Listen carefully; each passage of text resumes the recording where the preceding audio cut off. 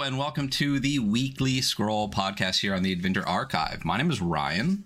And I'm Aram, the cursed beast-bitten astrologer. Nice. I didn't hear the second part. That's good. That's good shit. And today we are going to be going over the Trophy RPG, not just Trophy Dark, which Trophy was Trophy, and then Trophy became Trophy Dark, and then they also made Trophy Gold, and then there's Trophy Loom. So we're doing Trophy Dark and Trophy Gold today. We were just going to do Trophy Dark, and we realized that even though the book is quite big, it's only like 30 pages of rules. So we're really going to both. Not. So it's really not that big. Yeah, it's really not. It's like incursions are there, which is a great term. People should use that. Incursions. You know what? You know? That would be such a good one. A good word for like a game that you make on your own, and then you realize another game already called it something that's very popular. That's very funny. You can't. Yeah, it's great. It's wonderful. It's awesome. For those of you listening, Ryan's game he's currently working on originally was called Incursions, and is now not called that, and hasn't been for a while. Because of Trophy Dark. I read it and was like, this game is amazing, and I can't use that word anymore. So thanks, Gauntlet. Appreciate it, Jesse Ross. Listen, they didn't tell you couldn't use it. You volunteered to not use it. Well, of course, because I mean, Trophy Dark is so fucking badass that if you use the word incursion, everyone's gonna be like, "Oh, like Trophy Dark." I'm actually gonna call my game Dark Trophy. So honestly, fuck it. You know, that's what you got to. That's what you got to do. I'm gonna call mine Dragons and Dungeons. Yeah. Anyway, so Trophy Dark. So interesting thing about Trophy, right? I don't know if you know this. From everything that I've been able to find and read, did you know, as far as I'm aware, and tell me if I'm wrong, Trophy actually started as kind of like an offshoot sub-game kind of ish of Symbaroum. Oh, cool. I did not hear that. Yeah. I've never read through Symbaroum, you know? So I'm actually rocking my Symbaroum shirt. But if you flip through the Symbaroum book and then you flip through the Trophy book, you'll see that it's like the art style is very similar. The font choices are very similar. So as far as I'm aware, again, as much as I've been able to find information on, so correct me if I'm wrong. Don't correct us. We like being wrong. It was actually originally kind of set-ish, inspired by or was set for the world of Symbaroum in the Dark Forest of Dakovar. So when after we go through this, just flip open the Symbaroum PDF and you're going to go, oh, I get it. Yeah. Great. Both games are amazing. But I thought that was great. And mechanically, it's a mix of Cthulhu Dark and guess what game? Blades in the Dark. Oh, yeah, that makes a lot of sense now you say it all out. Listen, man, I just woke up from a nap. I'm get that Celsius in you. I'm Ryan tonight. Yeah, I'm here chugging water because my brain's all dehydrated. My brain's all dried up, like an old spud. Are you saying that I'm usually the one who has a dried up, like old? No, you're usually brain? the one who just woke up and is tired. Very true. I'm tired, but I woke up a couple hours ago, so I'm good. So, for those that don't understand kind of like why that was a thing, pre-stream, I was like, fuck, dude, we need to eventually go over Blades in the Dark. And we talked about maybe doing Blades in the Dark next. And that's why me going, oh, this is part Blades in the Dark mattered to anybody but me and Hunter. So this game, as far as I know, is kind of a mashup of Cthulhu Dark and Blades in the Dark set in what was once the Dakovar forests of Symbaroum that has now become kind of its own game a little bit. But that is where it birthed from. That is where Trophy came from. And Trophy is a game, at least Trophy Dark is a game that you don't really win. You really just experience the descent into ruin and madness as you enter a forest that you'll never escape from. So it's all about psychological horror and doomed characters. That became Trophy Dark, and Trophy Gold is a kind of a version of the game where it's more survivable and more, instead of one-shot themed, it's more like campaign themed. So today we're going to go over both, and we'll dig deep into Trophy Dark, and then we'll jump into Trophy Gold to really just highlight the differences between the two games. So first, though, I do want to show this off. You know what? I'm even going to go to a big window to show this one off. Even big window. Boom! I'm in a big window. I got this bad boy right here. And for those in podcast land that can't see it, I'm even going to turn the blur off again on this, because I have the box set from Trophy. So backed this forever ago, took a very long time to get out, but you know what? Worth it, worth the wait. The box set itself is gorgeous. It's got the Trophy logo on the front, Trophy logo on the side, and then when you actually look at the books on the side, first of all, I love all the Trophy logos. So the Trophy Dark is kind of like the deer head Trophy logo. Trophy Gold is his sun. It almost kind of looks like the Summit logo on your shirt there. And then Trophy Loom is this kind of like, it's almost like a hashtag, but with like a bunch of extra pieces. It looks like a little batch of weaving with like four across, four down. Fabric, like a loom. Weave fabric. So Trophy Dark is the original game where it's like one shot because you're gonna die. Trophy Gold is the kind of like campaign version of the game, and Trophy Loom is a lore book, which has got some really like important locations, all that kind of stuff. So really, really fantastic triple set here. Great way to do it. And the books themselves are absolutely fucking stunning. So when you see it from the side of the box set, they're all cloth bound with these like gilded, the Trophy is in this kind of like whitish silver. The gold is obviously in gold, and Trophy Loom is in green. So from the side, they are stunning. Jesse Ross, right? Everything's on it. And then when you actually crack the box set open, crack it open. First of all three books have ribbons in it, and ribbons. We love a good ribbon, man. Ribbons make my day better. But also, I'm probably not even talking on the mic here. Yeah, words. I know words. So anyway, so the Trophy Dark one has a black ribbon. The Trophy Gold one has a gold ribbon. The Trophy Loom one has a green ribbon. And then when you actually look at the covers of each, it's just stunning, cool pieces of art. But that cloth binding is only on like the first inch and a half around the binding. And then the book itself is more like the standard book style. It's not gloss. It's not matte. It's a little bit in between. But quality printing. So really, really stunningly beautiful books. Really, really well done. I love that. I love cloth bound books, but like we said before, I think, which one did we touch on last time that was cloth bound? Oh, I think it might have been the Gangsta Titan City book. When the whole book is cloth bound, I don't feel like I can use the book because I feel like it really digs my I don't think the Gangsta Titan City is cloth bound. Oh, the special edition one that I have is. Sorry. This is the normal edition. Oh no, wow. I showed you 3 versions. Fucking peasant, dude. Yeah, you are a little bit. I got 3 versions of the game. How many did you get? That's what I thought. Anyway, if you this one, since I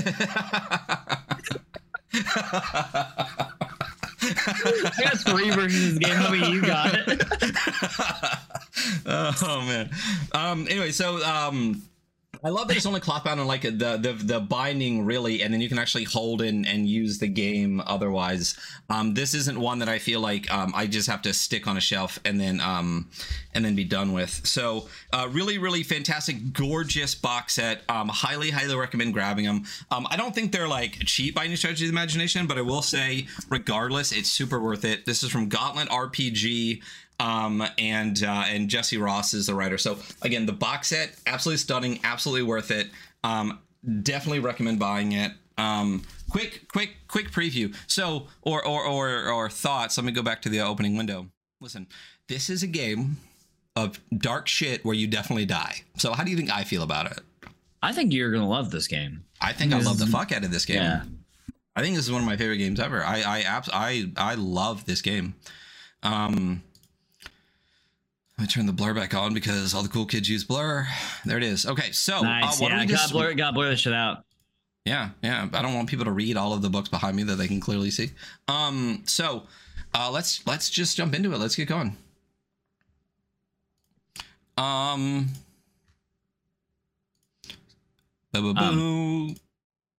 read through. Here we go. Transition that page. We're transitioned. So Trophy Dark, yeah. So even the cover of the PDF looks exactly like the book, and I really, really love that. They even put like the black bar on the side, which is where the cloth binding is on the normal book. So if you're seeing this cover, it's great. And then the cover is a very like kind of like black and white, massive kind of foggy forest with these 2 little figures near the bottom, so you can see how big and kind of foreboding the forest is. Really, really fantastic. It forebodes. It does. 4 bodes all day. Even 5 bodes sometimes. So well, so right off the bat, I'm pretty sure that when this crowdfunded, there were some stretch goals for extra like identity options, like occupations and backgrounds, and I think it started the book. Yeah, I think there were expanded options. I could be completely wrong. So that's why it kind of starts with a bunch of those options right off the bat, because I think those were extra. So there's identity options like occupation, background right off the top, drive options, ritual options, and we'll explain why those are a thing in a little bit. Really, really gorgeous piece of art here with some writing right off the front page. Like it looks like map overlaid with like a piece of parchment. With a slip of paper on it. My beloved, take this scrap of parchment as a talisman. It bears the mark of the old one and his sacred tree. Be safe and find your way back to me. Then there's a name on it. I love that. Like, that's a great way to start off the book. That's vibes all day right there. You ever played Darkest Dungeon? I did. Yeah, I have. Like the beginnings, like the guy's like writing a letter and you're reading the letter. Yeah. Yeah. It just reminded me of that. But I do like that. So no, this definitely channels some Darkest Dungeon stuff in here for sure. Yeah, for sure. But yeah, I mean, Darkest Dungeon is, I mean, it's, yeah. I'm that kind of edgelord. I'm not setting it up to download right now while we're doing this or anything. So all right. So wonderful little bit here as we hit the Trophy Dark table of contents. But again, even if you just look at like the style of the font, if I pull a Symbaroum book off the bat, let me pull a Symbaroum book off the Dude, why don't you go ahead and pull a Symbaroum book? Nice shorts. Let's grab the Core Rule book here. All right. Okay, so as I hold up the Core Rule book, look at the font choice right here. I see it. Yeah. So for those in podcast land, when you actually open up like the Symbaroum book, and you flip through the trophy book already, obviously. Yeah. Okay. Do you see this page? I mean, the moment you said it, I was like, oh yeah, very similar. Yeah, I see it. Yeah. Yeah. So, again, I could be completely wrong, but everything I've read, I think I even read,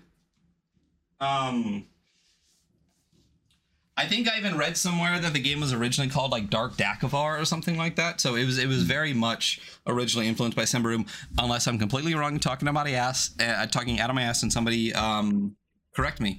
Regardless, though, we get to the table of contents page, and the beautiful thing about this page is the cursor, as it rolls over things, turns into a little hand. And for everyone out there who's listened to me bitch about it forever, we all know what that means. Means hyperlinked. It's hyperlinked, baby. We need to make that weekly scroll hyperlink merch. Yeah, it's hyperlinked. I think just like the font, the word logo, but like a cursor that becomes a hand, like scrolled over part of it. You know what I mean? We got to do that. Put it up on Bonfire. We'll get it out there. No one's gonna buy it, but I'll buy one. I'll buy one. Boom! That's 2 sales right there. So, so we got an introduction. We have the player's guide, which is only from page like 6 to 22. Got the game master's guide from 22 to 32, and that's it. In the rest of the book, which ends up being like 180 pages. It's so funny how much of it is just incursions. Like it's just encounters essentially. Which like I love the shit of it. So there's an overview of what incursions are. Insane value for this book. Oh my god! And there's so many more than this. So many more than this. And people do some really good shit with it. So, I mean, the book consists of, God, how many fucking, and then there's a whole table in the back of random tables and generators right here. But 1, 2, 3, 4, 5, 6, 7, 8, 9, 10, 11, 12, 13, 14, 15, 16, 17, 18, 19, 20, 21. 22 incursions in this book. God. And Josh Demansky, I think when he was talking about Trophy Gold, let me kick to this real quick. He commented on our Twitter a little bit and said that, which one did he say? Roots of Old Calidor, I think. Yeah, must be. He said it's one of the greatest mega dungeons he's ever read. So I haven't read a lot of the incursions in Gold, but definitely going to read that a little bit more once we're done here, because this game just it makes my heart tickle and sing. So anyway, let's get cracking in here. Let's go straight into the introduction, which is The Forest. So again, a publication by Gauntlet RPG in association with Hedge Mage Press. I mean, come on. Hedge Mage, for the one that, like, it's just, everything's good about this.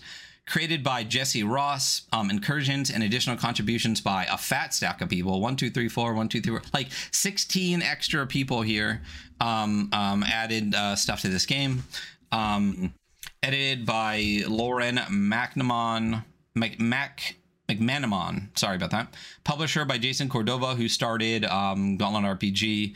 Art and layout by Jesse Ross. Additional art by Anna Z. Cartography by Ryan McGee. Special thanks to 2,543 Kickstarter backers. That's right. And then, yeah, that's Trophy and Trophy Dark. So, printed in Lithuania. Introduction into the forest. And how dope. I mean, I love the Symbaroum style. And again, this channels it pretty heavily. How dope is this, though? It's just the forest. And there is a figure of a girl hiding behind a tree with a dagger. And it's great. And I love these like black tags on the side for everything.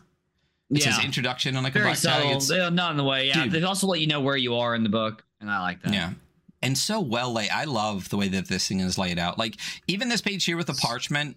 Like the next 2 pages are intro, 3 pages are intro. It's all parchment and stuff like that. We're not going to read all of it, but even just that little bit of like throw parchment on it, angle it a tiny bit, give it a little bit of spice, you know? Yeah. And it's nice. It's nice with the dagger laid across it on that. So there's a lot of parts in this book where really it's almost like a top-down view of just pages and parchment like on a desk or something. And it's great. I will say they did a little bit lose me with the 3-page intro. So just throwing it out there, Mike. Oh man, okay. But it's flavor, and I love it. It is flavor. It's a whole story write-up. Like it's really great. We're not going to read the whole story. I mean, I'll read the first little bit and that's it. But the map was off. The eastward bend in the Nave River came up more quickly than documented, leading to a dispute that pushed well past sunset. It was Amar, our ranger, who saw the ruins first. Even by torchlight, the crumbling stone face of some vaguely human effigy was apparent through the hanging vines and foliage. And that goes on, like, there's a great story bit, but I like this bit. I like when there's a big chunk of story in the beginning. And what's great about it is that you only have to read it once. And you can always go back to it just to give yourself the flavor and the vibe later. So I'd rather have this and just skip the page than not have it. And then at the end, it says, "So I ask, are you ready to claim your trophy?" Great little, I love when the name of the game is in the book. That's great. Then there is yet another separate page here with some more intro on it. So it's all just story as if written by characters in world, which is fantastic. Yeah. So then the actual written introduction of the game is like, I don't know, it's like 10 lines. What is this? Trophy Dark is a role-playing game about a group of treasure hunters entering a haunted forest that doesn't want them there. The game tells the story of the treasure hunters' physical and mental descent as they move deeper and deeper into the dangerous forest. Their journey ultimately brings them to ancient ruins that hold the treasure they seek and the monstrous entities that dwell there. This is not a hopeful story of brave and daring adventurers that slay dragons and drag bags of gold back to town. This is a horror story of entitled pillagers meeting tragic ends. Welcome to the world of Kaldur. Welcome to the forest. Great.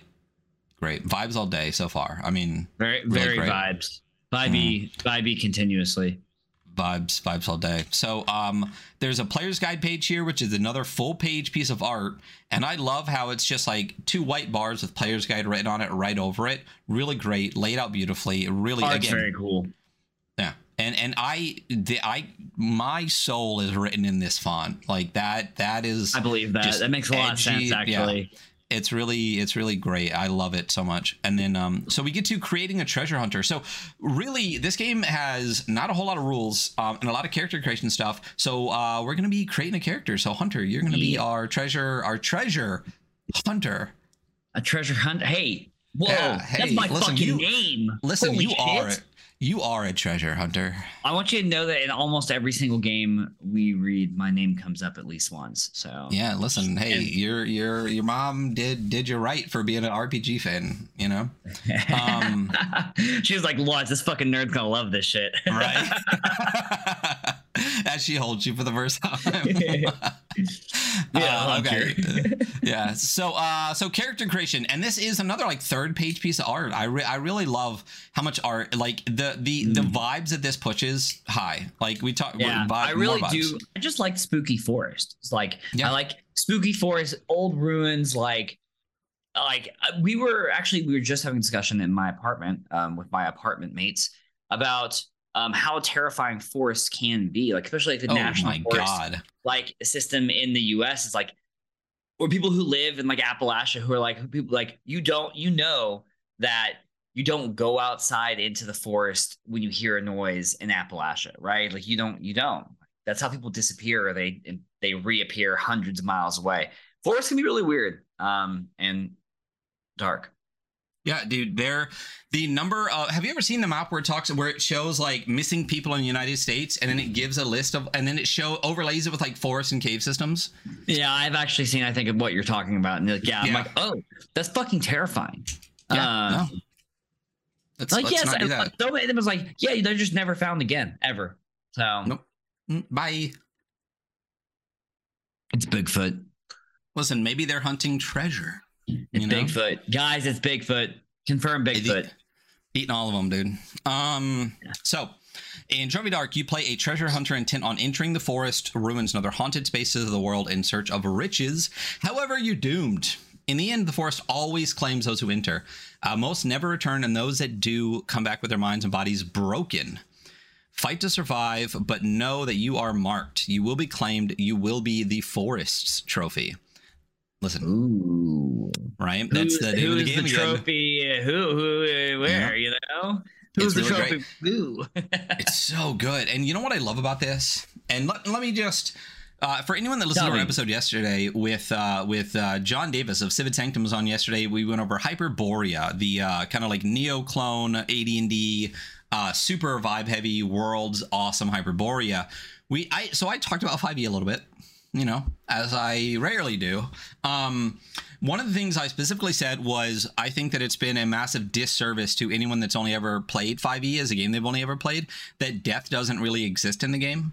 Like both mechanically, narratively, story-wise, module-wise, like it's really encouraged both in the rules as they're presented and in the kind of culture that has come around 5e, that you don't kill characters without their consent and like all this other stuff. And listen, I'm big on consent. I didn't mean to say that kind of snottily, but if that's how you want to play your game, totally. But I think you're missing out on a really good time. That's what I'm saying. I genuinely think it's a huge disservice to people that think that's the only way to play. Without the fear of death in game, you change the entire dynamic of the game. Like so incredibly, like if you don't fear death, you just do whatever you want to do whenever you want to do it. I know. I had this conversation with somebody the other day. I'm like, your character sheet still exists for that character after they die. Like you can just use them later. They're not like you have to rip. Like you're not at a table where they're making you rip the character sheet. Like, so what, they died. Save that person, table them, bring them back 6 months later, you know? And that's also cool though. I love games that are like literally talk about like even in Hyperborea, it's like even though you're dead, like give them a minute to have some last words and really like, you know, do like whatever. And like it changes the dynamic of the way that you play the game. And I love that this game straight up fucking tells you, no qualms about it, you're gonna fucking die. This is not about winning. This is about the journey of your descent into madness, like and just being broken, right? And not surviving. Straight off the bat, boom, you're gonna fucking die. Deal with it. And people can go, okay, cool, and then just enjoy the descent. So I do like that. So anyway, so for each table on the following pages, plus a 3 in the beginning, you can simply choose your favorite option or roll a dark die and a light die, which is a mechanic in here, to select one at random. We should do Cthulhu Dark at some point too. I think that'd be fun. You can also, I wish we had more time to do like 3 games a week, but you know, life, money, capitalism, you know. Girlfriend. Right, that's what I was fixing to say, but I was like, no, I'm all that one in. But you said it, you're good. Just get rid of her, then we have more time. So you can also I like her. I like the time. Listen, you like your time with me too, you know? I can do what she can do for the most part. You can also work with your GM to make your own or use the character creation options found in Trophy Supplement. So anyway, we love a numbered list of how to build a character. It's great. 1, 2, 3, 4. First, choose your name and your pronouns. Love that they throw that in. Your name can be anything, but should feel like it fits thematically with the list of the samples provided. Do whatever. Well, hold on, dude. I don't have pronouns. I don't have pronouns, bro. I mean, you don't have to have them. That's fine. You just have to respect other people's, you know. No, it was a joke because that doesn't make any sense because everyone obviously and all pronouns, you know. That's how English works, language. Yeah, that is. Listen. They don't know. All right. So anyway, next, choose your occupation and background, then determine which skills you have. Skills increase the odds of success when taken on a task. Narratively, your occupation indicates your role in the expedition and area of focus expertise. Your background reveals what you used to do. When you choose your background, think about what made you leave that life. I love that. I love that. So, and when you pick an occupation and you get your skills, you basically get a list of like 3 skills that come with it. I like that. I also like games where it's just like, you know, if you were a thief, anything thiefy just convinced me that was thiefy. But I do like that you get like the 3 options here in the game. It's good. And we'll go over those in a second. So next, you choose your drive. Right, so your drive is a reason you hunt for treasure. The GM will ask you to reflect on your drive during play, and will almost certainly use it as a knife that they can twist in your back. And then finally, you choose your rituals and mark your ruin. Love this. Rituals are dangerous spells you can cast to perform miraculous feats. All treasure hunters can learn and use rituals, regardless of background or occupation. So magic exists and everyone can use it, but it's not that it can have a cost. It does have a cost all the time. Yeah. So you can start with 0, 1, 2, or 3 rituals, but you must mark 1 ruin for each ritual you choose. Fucking love that. Beware, each ritual drives you 1 step closer to the end. And I'm about to break. You will lose yourself upon marking 6 ruin. So basically, character creation, name. You pick your occupation, which gives you your background, which gives you your skills and your job in the party. Your background, which is what you used to do. Your drive, which is why you're hunting treasure. And then you pick your rituals and you mark ruin based on how many rituals you pick. And that's it. It's really simple. Very simple. Interesting. Yeah. I like the dark arcane ritual thing. I also like that if you pick 3, you're like halfway to ruin immediately. Like, no, you're. Well, keep going. No, go ahead. No. Well, it's 6. If you pick 3, you're at 4 out of 6 because 1 is marked off automatically. I thought if you start with 0, you mark 1 ruin for each ritual you choose. So if I choose 0 rituals, then I mark nothing. Everyone starts with 1 ruin. Oh, really? Look at the character sheet. 1's marked off already. All use rituals regardless of background. You can start with 0, but you must mark 1 ruin. Doesn't say anywhere here that you have to start with 1 ruin. We'll see it in a second. But also, we'll scroll down the next page and look at the character sheet. That's already got 1 marked off. I mean, I know there's that 1 pre-marked, but it doesn't say that mark 1 ruin for each ritual. I think it comes up again. Maybe I'm completely wrong. And if I am, I'm an asshole. But anyway, the next page, and I really love this too, is a breakdown of the character sheet with like, you know, half character sheet, half art on the side. And it's also listed in 1, 2, 3, 4, just like the things up above. We love this, like numbered list of what to do. And then a picture of the character sheet explaining where to put those numbers in. This is a gorgeously laid out page too. I really love it. So it says mark 1 ruin for each ritual. Example, if you choose 2 rituals, you start with 3 ruin marked. See what I'm saying? Because 1's already marked. Oh, well, okay. So anyway, yes, if you max out your rituals, you're 2/3 of the way to fucking just being done. You're dead. Which is insanity. Insanity. Yeah, I love that. And I love 6 as a nice round number for being fucked. There is a whole section here for conditions, and which are mental and physical transformations you undergo and ruin goes up. The GM can offer suggestions, but you work with them to determine how you are affected. And then you can download the character sheet at trophy-rpg.com. And that makes me sad. Not linked. It's not linked. So anyway, it's almost entirely hyperlinked, which is really fantastic. But it would be cool if you could click on trophy-rpg.com. that it's interesting that those ones aren't, since they linked everything else, you know. Yeah. Well, I think the index is hyperlinked. I don't know if there's a lot of inline hyperlinks for other things. We'll see. Well, I guess we can see as we go through. So anyway, so we're going to do this. We're going to roll up your character. So don't forget, there are a lot of ones at the beginning too. So why don't you roll whatever you want. It's 2d6, one white, one black, or just pick one, and then 2 for one. 5-5. 5-5. So which do you want to use, the top ones, or do you want to use the second set? Let's use the second set, the one we're on, since we're here anyway. Okay. And then do you want to do one column across, or do you want to do one for each one? I'm a roll for every column guy. Okay. So. All right. So 5-5 for you means that your name is. My name's Revel. Revel. I'm Revel. Yeah. Or Revel, whichever. For occupation, we have 2, 3. So I'm a demonologist. Yo, what are your skills there for a demonologist? Yeah. Where are we at? Right here, demonologist. You got demons, negotiation, and trickery. Those are solid. Very solid. Okay, and so that's you in the party. That's your job. You are the demonologist. Right. I'm the party's demonologist. And then for my background, 2-6. So I'm an expelled apprentice. Yo, probably. It is good. Because you were fucking around with demons, bro. Probably I was fucking around with demons. Yeah. Once again, I will point out, and I will continue to put it's wild how often we do this with a table and we roll something and I'm just like, oh, that's amazing. You know?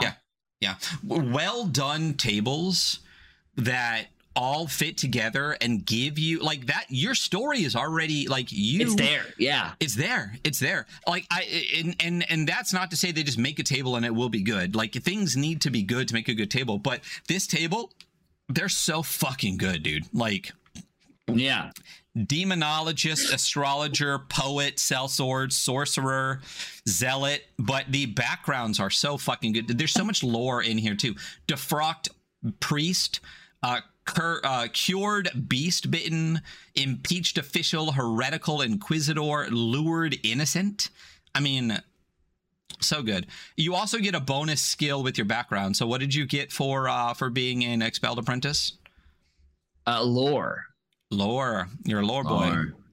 So well done. I'm a really good at demon lore, you know. Yeah. Well, yeah. And then roll up that drive. Why are you hunting treasure? 6-2. Oh. I want to retire in comfort in the Rose District of Amberette. That's right. You got kicked out. You're not going to be a wizard. You ain't making money. You fuck around with demons too much. Demons ain't making you rich. Get some treasure. Use your knowledge of demons so you can retire and live the good life. Yeah. That's what's up.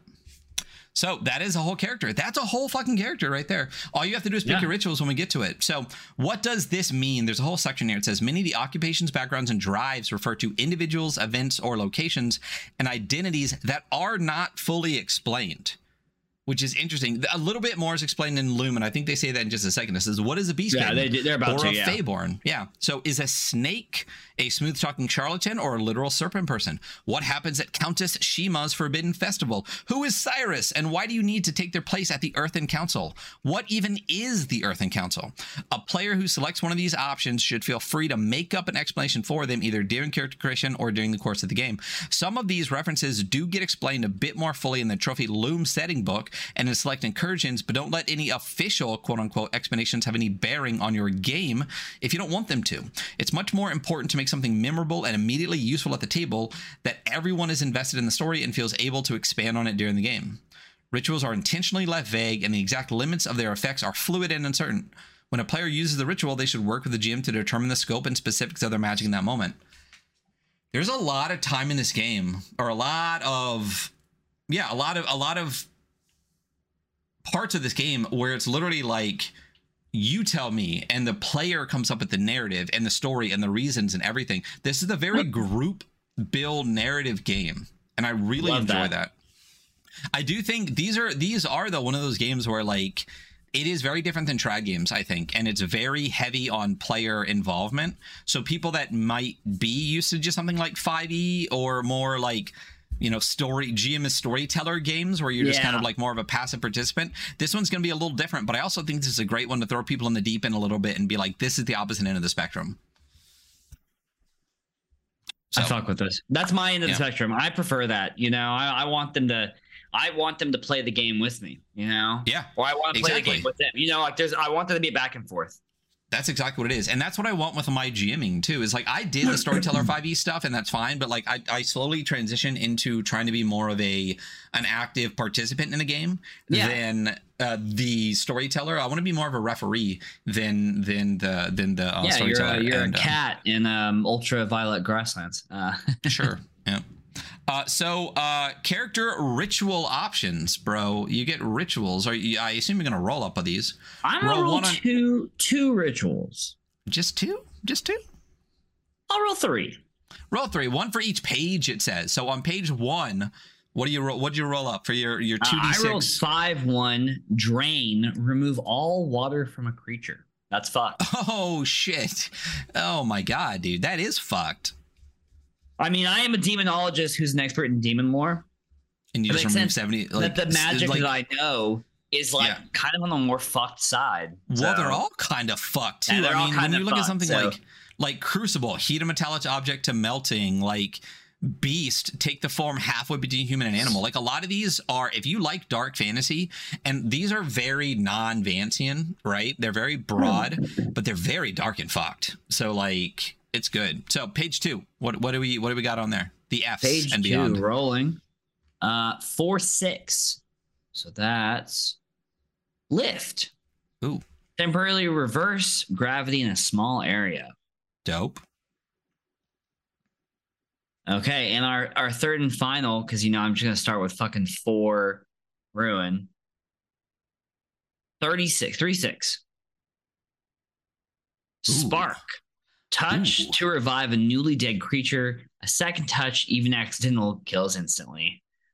Bro, can you imagine bringing your buddy back and then like an hour later they do something cool and you clap them on the back and boom, they're fucking dead? Like, oh my god, that's so good. It's so good. There's so many good spells on here. I honestly think like summon's a good one. Draw a known creature to you. Oh, summon, would love summon. That's a good one. So, but that's the other thing too, is like you can pick one or you can roll. Like they specifically say you can do whatever. But listen, yeah, we know we're roll people. We roll in this household. Yeah. So. Yeah. Listen, we roll even critically sometimes. Yeah, I have a new guy at my table, at my master's table, and he made a character. And he's like, so I just choose stuff. I was like, no, sorry, roll that shit up. We don't do that at this table, brother. If you're here at the founding of the table, maybe, but nope, you're jumping in late, buddy. Yep. We don't choose anything here. I don't know what's gonna happen. Okay, so what do we got next? We got how to play. We're getting into the rules. This is another one where there's like, how do you play? I'm not sure. Let's read it. Let's find out. This another 2/3 piece of art. This is like a ruin in a forest, and there's this character like kneeling in front of this kind of like ruined statue, but next to them in the river is a dead character bleeding into the water. So again, high vibes. So after you create a treasure hunter, you are ready to start playing Trophy Dark. Your GM will start by describing the game as a whole, setting expectations for the session, and making sure everyone understands the safety tools used in the game. So there isn't a specific section that some games have where it says these are safety tools, but it does reference that you should use them. So, use them. After that, they'll share the incursion you will play. Incursions are themed adventures with a set structure of 5 rings. The treasure hunters move through, bringing them further and further into the forest or other haunted environment found in this session. Each ring has associated terrors trying to destroy or push back the treasure hunters and temptations trying to draw them deeper in. During gameplay, the GM explains the rules as they are needed, specifically how you can use your treasure hunter's skills and rituals to make dice rolls and how those rolls impact your ruin, conditions, and the story. This chapter details the dice rolls, etc., etc. So, next page, another full piece page of like, badass dark forest art. Really well done. really gorgeous. Again, keeping the vibes up. So there's a whole section here on player principles. It's white laid out over a whole another background, which is fantastic. It looks so good. It's how good is this? It's really great. The art on this page is really good too. The art's great. I really like the inlay on the shield. Mm-hmm. Yeah, and the other thing too is a lot of this art kind of has a very kind of digital version of oil painting vibe. I feel like this one's a lot more crisp, which makes it stand out a little bit. But yeah, there's a knight, full plate, shield, sword, no helmet, looking out at you. Loving that kind of fourth wall break with it. Set in kind of a ruined and forest. There's stone blocks and a forest and a tree up the side, and then there's player principles right on the page. So I love this idea. I love when games have player principles and GM principles, where the players can really be given kind of a little guideline on not how to play the game really mechanically, but how to embrace the game that you are playing. The spirit of playing this game, spirit. Yeah. Every time we see something like this in a game we go through, it's always one of my favorite parts. Is I'm like, okay, do you want me to play this game? Because I'll play it the way they want me to. At least a little bit. That's the thing. If you can write into your rules some intent, and if you can write up a player principle section that gives you a little bit of direction, and then you can write your modules in such a way that encourages the intent that you wrote into the rules, it allows those principles that you wrote to be used more effectively, because the way you write the rules, the way the rules are presented, will inherently, whether consciously or subconsciously, encourage a style of gameplay. If that can be enforced also with this little section here on principles and spirit of play, you have whether it's a good game or not, you have a game that players can more easily play to the intent that you designed at, and it's great. And I think this one does it perfectly. So, player principles. They are guidelines. Whenever you feel stuck about what you should do, look at these 3 principles. The first one is embracing tragedy. Your character has taken on this work out of desperation. Their prospects are not good. Play up the inherent sadness of desperation. When presented with a choice, pick the one that pulls at your heartstrings and puts you in a predicament, especially in rings 3, 4, and 5. So, listen, get fucked, in a good way, in your heart, right here, Yeah. Get fucked in your heart. Don't hold back. Trophy Dark is a game of ever-increasing stakes and pressure, but there are built-in release valves. When your character's on the line, push them. When coming up with the devil's bargains, which is a great mechanic from other characters, go hard. They can always reject your offer if it's too hard. And then number 3, play to lose. At some point, your luck will run out. Embrace your end and make it memorable. These are really great, again, reinforcing that concept. You're not going to make it out of here. So if you're going to be in this area that's going to fuck up your body and your mind, go hard with it. Just go all out and really embrace this, again, this descent into madness and ruin, Go hard. So we're actually getting into the mechanics of the game, which are 2 pages long. So rolling the dice is the first part. The primary roll in the entire game is a risk roll in Dark, different in Gold, and we'll go over that in just a bit. But in Trophy Dark, rolls call for a dark light or a light dice, so each player should have a handful of 6-sided dice in 2 different colors. Only players make these rolls. The GM only uses dice on random tables. That's it. Love that. We love GMs not having a roll. Oh, luxurious, So good. So, real breakdown of how it works. So the risk roll, capital R's, is the beating heart of Trophy Dark. At its core, it tells us how well your treasure hunter performs risky tasks. However, it also creates space for other players in the gym to suggest story details. When attempting a risky task, say what you hope will happen, and the GM and players and ask the GM and other players what could possibly go wrong, then gather dice. So before you do any roll, you say what you hope happens. The GM and everyone at the table comes up with what could go wrong, and then you roll. And I love that. It's just like everyone could just, and I feel like people are going to keep building and building on each other. Someone comes up with the idea and they be like, oh yeah, but how about this? Oh yeah, but this. You're like, well, goddamn guys, but that's a really cool way to do it. So Again, you start with light and dark die. So you take a light die if the task is something you are skilled at because of your occupation or background. You only get one light die for your skills, even if multiple skills apply. If you don't have any relevant skills, you can't take this die. So you're building a dice pool, right? So you start with your skills. If they apply, and even if 5 of them apply, you get 1, right? So then you take a light die for accepting a devil's bargain from another player. Love the devil's bargain, right? They are complications that happen no matter the outcome of the roll. You can only accept one devil's bargain. See the next page for more info. So that discussion you have with the players beforehand about what can go wrong, you pick one, right? You take a devil's bargain, and if you do accept a devil's bargain, you get another die, right? You can say no, not get the die, not get the complications. And you get another light die, and that matters. Light die. In the moment. It does. Because then you can add a dark die if you're risking your mind or body. You must include this die whenever you perform a ritual or if the GM declares that it applies. So the GM could just be like, nah, this is fucked, dark die, or you do a ritual. So really, the most that you can really put together here is 2 lights and a dark. Yeah. Yeah. Very few. Not much of a pool, you know. Not really. It's more like a puddle. Yeah. Yeah. Dice puddle. If you roll the dice, if your highest die is A, so this is that dice pool, even though it's small, it's 1 die, not a bell curve, and then this is the concept again of low numbers fail, middle numbers success with complication, high numbers succeed. Love this. We know Lumen does this. I think this is a core rules for Blades in the Dark. We don't know. We haven't read it, but we will soon. And then that's it. So on 1 to 3, you fail. Things get worse. Everything sucks. You're fucked, right? 4 to 5, you succeed, but there's a complication. The GM describes the complications. Then you describe how you succeed or vice versa. Also, keep in mind the Devil's Bargain, right? There's a complication from the Devil's Bargain regardless of the roll, which could actually be in addition to the 4 to 5. Right? Wow. Because the Devil's Bargain says if you take the bargain, the complication happens even if you fail or succeed.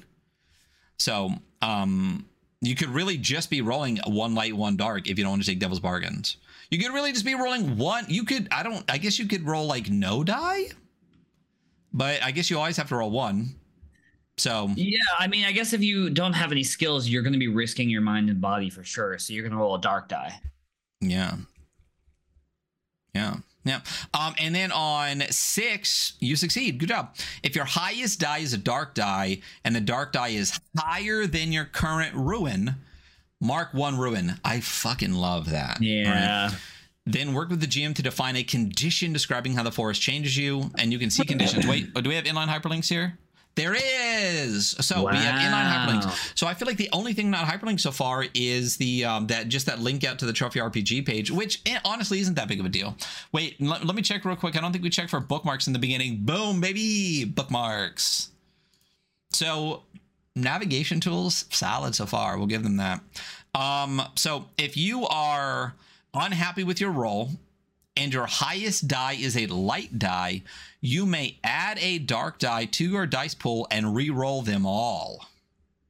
You may keep adding a dark die and re-rolling until you're satisfied with your result or until your highest die is a dark die. Hey, sorry, real quick. Try that inline hyperlink. What page does it take you to? Page 9. Is that an incorrect hyperlink? It definitely doesn't take me to page 19. Definitely does not take you to page 19. Oh no! At least it's there. You know, they tried. What about this one? Oh, still takes us to page 8.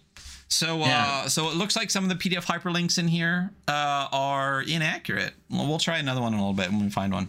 So the forest rule: when dark and light die are tied, the dark die is the highest. Love that. Tie goes not to the runner. Sorry. Yeah, absolutely. I mean, that makes sense. Like this is the things get worse, you know? Okay.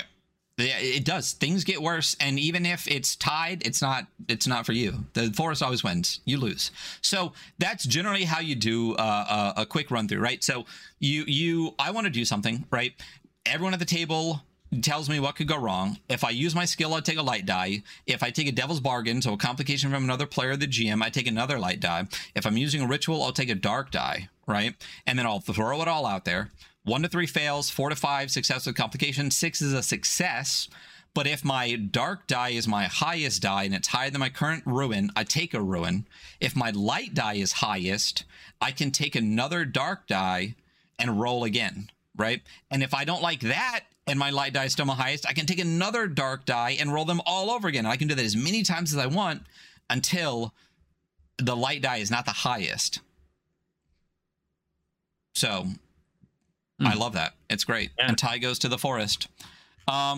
So yeah, so fighting monsters, you don't really get to in this one. You're fucked. So that's where gold comes in. But so for fighting monsters, World of Trophy Dark is dangerous, filled with a bunch of creatures. There are two types, folk and monsters. That's it. Folk include people, sometimes strange or magical, and normal animals. They can be fought and removed from play through a successful risk roll. So there's no combat. It's risk rolls and that's it. Like, you just describe the combat narratively and then see if you succeed or not. That's it. Because again, risk roll is pretty much trophy. That's it. Monsters are something else. They relentlessly serve the forest and cannot be defeated by mere treasure hunters. If you attempt a risk roll to incapacitate or kill a monster, you will die. Hell yeah. Yeah. So instead, roll to hide, roll to escape, roll to use a ritual.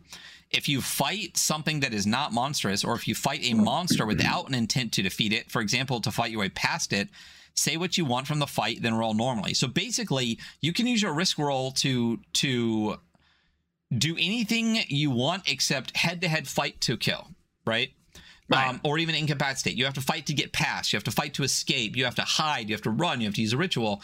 But any direct confrontation with a monster, you just die. So that sucks for you.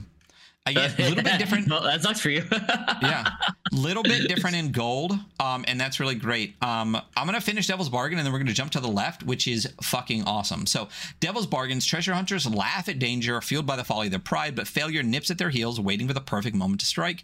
When you gather dice to make a risk roll, the GM or other players can offer you a bonus light die if you accept a Devil's Bargain. So we talked about that already. So various options here: causing collateral damage or unintended harm, getting lost or separated from your companions, sacrificing an item or piece of treasure, betraying a fellow treasure hunter, or attracting unwanted attention. These are all things that you could do with the Devil's Bargain, right?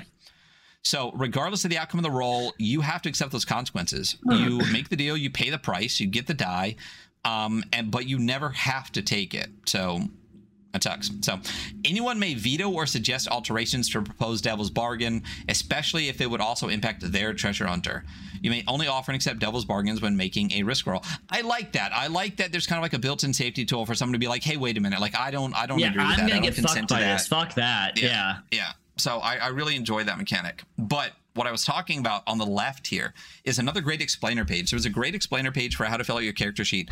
This risk roll explainer, it reminds me of the content of like the mothership kind of table a little bit, but this is a straight up, what are these called? Flowchart.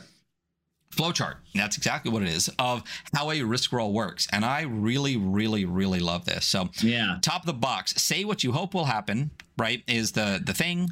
Is the kind of a header for it, and it says, ask the GM and other players what could go wrong. Then you gather your dice, and it talks about the light die for the skills, the light die for Devil's Bargain, the dark die again. It's already there. Then you roll the dice and compare. Did you roll a dark die equal to or higher than your highest light roll? If yes, you take ruin, right? So then you mark one ruin, and then you go to the highest die results on the 1 to 3, 4 to 5, or 6, right? But if no, you can risk if you want. Are you willing to risk your mind or body for a better result? If no, you just get the die result. If yes, you re-roll adding a dark die. And then it cycles back up to, is your dark die equal to or higher? You know, if not, move on. Great chart. Great chart. Yeah, absolutely. Also, super simple rule set. Like clean, nice, you know?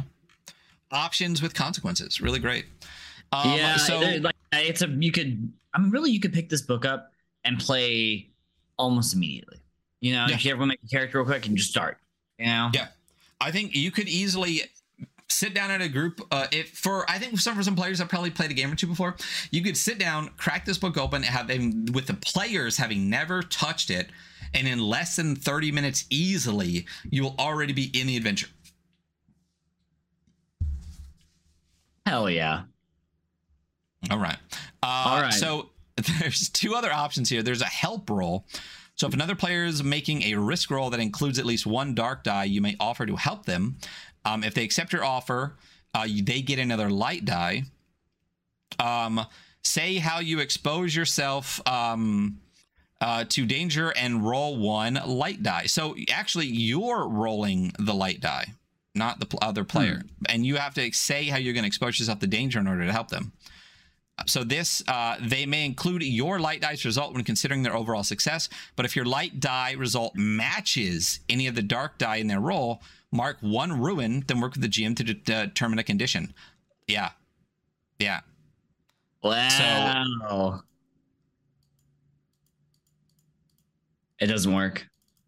Yeah, man. Okay, that really makes me sad. There's an inline hyperlink, but when you click it, it doesn't take you anywhere. I saw you start to like pause and go towards it. I'm like, it doesn't work. I already tried. Oh man. Oh, listen, Trophy. I love that you guys did inline hyperlinks, but I think your PDF it just needs a little bit more work. Maybe there's a more updated one that I haven't downloaded yet, but you know, the effort was there. So anyway, so if you try to help someone and your light die matches any of their dark die, you mark ruin. This game is punishing, and I dig the fuck out of it. Yeah. When you can only mark a maximum of one ruin when helping on a roll. This is particularly relevant when a player re-rolls a risk roll. The helping player doesn't re-roll their light die. However, you still mark one ruin. So if they keep re-rolling and you've already marked a ruin, you don't get rid of it, but you don't get any more, which is nice.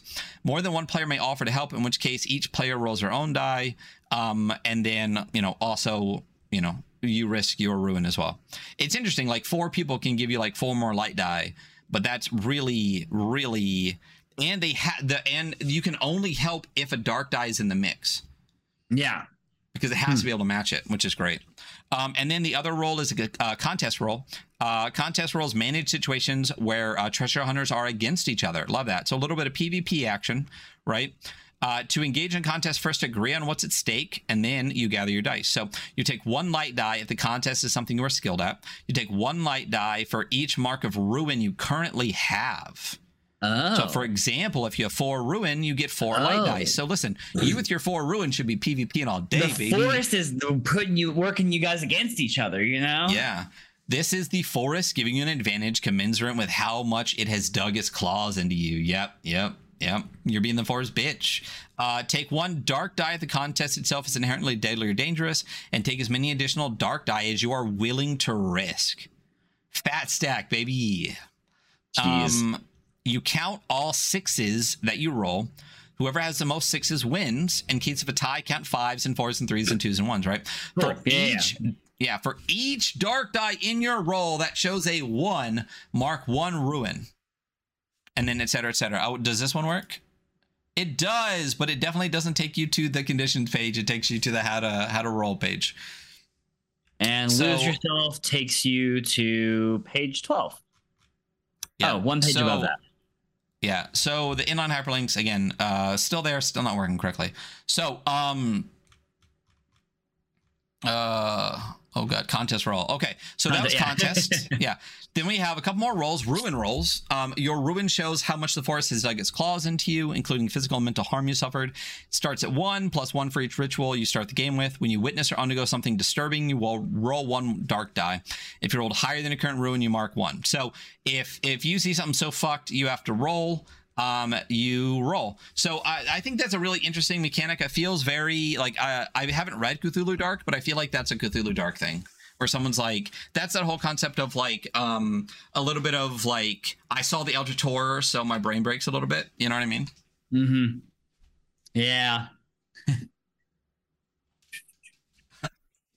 Way to go there, bud. The reduction roll.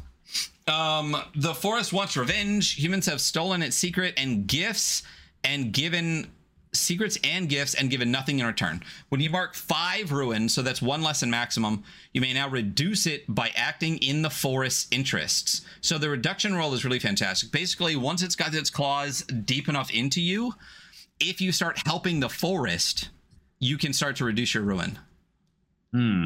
How fucked is that? That's pretty fucked, actually. Yeah.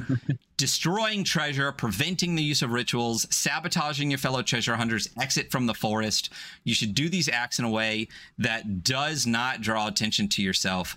The more it looks like an accident or simple bad luck, the better.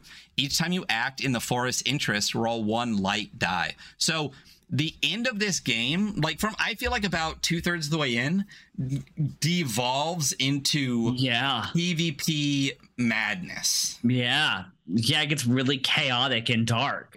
I want to play this game so fucking bad it hurts, dude. Like, if you act in the interest, you get that 1 light die. If you rolled less than your current ruin, your betrayal goes unnoticed and you remove 1 ruin. If you rolled higher than or equal to your ruin, you decide whether or not to remove 1 ruin. If you do, someone notices. Otherwise, your attempt goes unseen. So that's very meta, because obviously the people at the table, know what you did, but the characters don't, which is an interesting. Yeah, I mean, you have to have a table that can do that. So yeah, the way you could do, especially if you're on a VTT though, is a whisper roll to the GM. That would be really interesting. Yeah. You may continue reducing your ruin in this way when your ruin drops below 5 until you are back at your starting ruin. Your ruin can never go below the amount you start the game with. So, so if you start with 4, you can never go below 4. If you get 1 ruin as your character that you built already, you're already in a point where you can start fucking over the characters. Dude, that's crazy. That's a narrow... You know? Yeah. Well, I bet you there's a lot of people that just don't start with any ruin. They're like, fuck rituals, man. Like maybe 1, you know? But starting with 3 rituals, you're going to be more powerful. Right.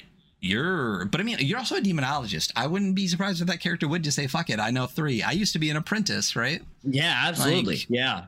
So that's really interesting. So I like that. So we're getting into conditions, which I really enjoy this too. Conditions are physical and mental transformations you undergo when a ruin goes up. When you mark ruin as a result of a risk, help, contest, or ruin roll, or other custom roll, the GM offers conditions, but you can work with them to determine exactly how they are affected. Conditions are often tied to the theme of the specific incursion. For example, in the Flocculent Cathedral, an incursion themed around moss, the following condition is provided as an option. A visible cloud of fine jade-colored spores spews out of your mouth whenever you exhale. Great. Amazing. So good. Yeah. And I love that the condition isn't blinded, deafened, no, it's like restrained. You're really affected by the forest. You're becoming part of the forest, right? Yeah. You're like, And or themed around, like, maybe if it's a ruin and like stone themed one, you might get like stone dust. But yeah, like it's very narrative themed, kind of more. I feel like a lot of the conditions don't feel mechanical. Like when we get to the condition list, it feels more narrative and flavor, but I feel like this game doesn't have a lot of roles. There's not a lot of rules. Like, there's not, and I guess there's like kind of we'll get there. Yeah. It's flavor and vibes, man. Like that's what's up. So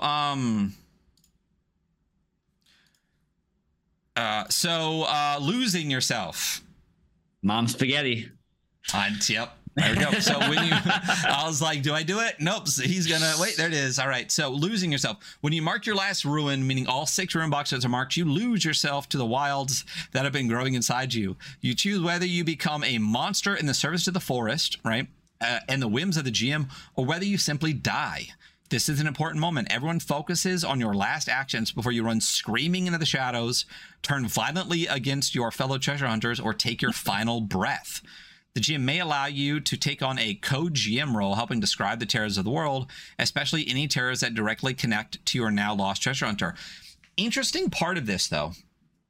Nowhere in here does it say, once you die, roll up another character and keep going. It does not say that.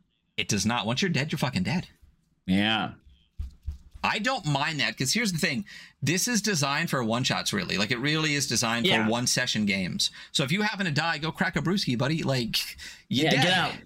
Yeah. Bye. Or I like this co-GM bit where it's like, all right, like, you take the monsters now, and I'll keep doing the forest bits. You know, that's really cool. So there is a whole section of safety tools here. Listen, this should be in the beginning. I don't have a problem with where it sits.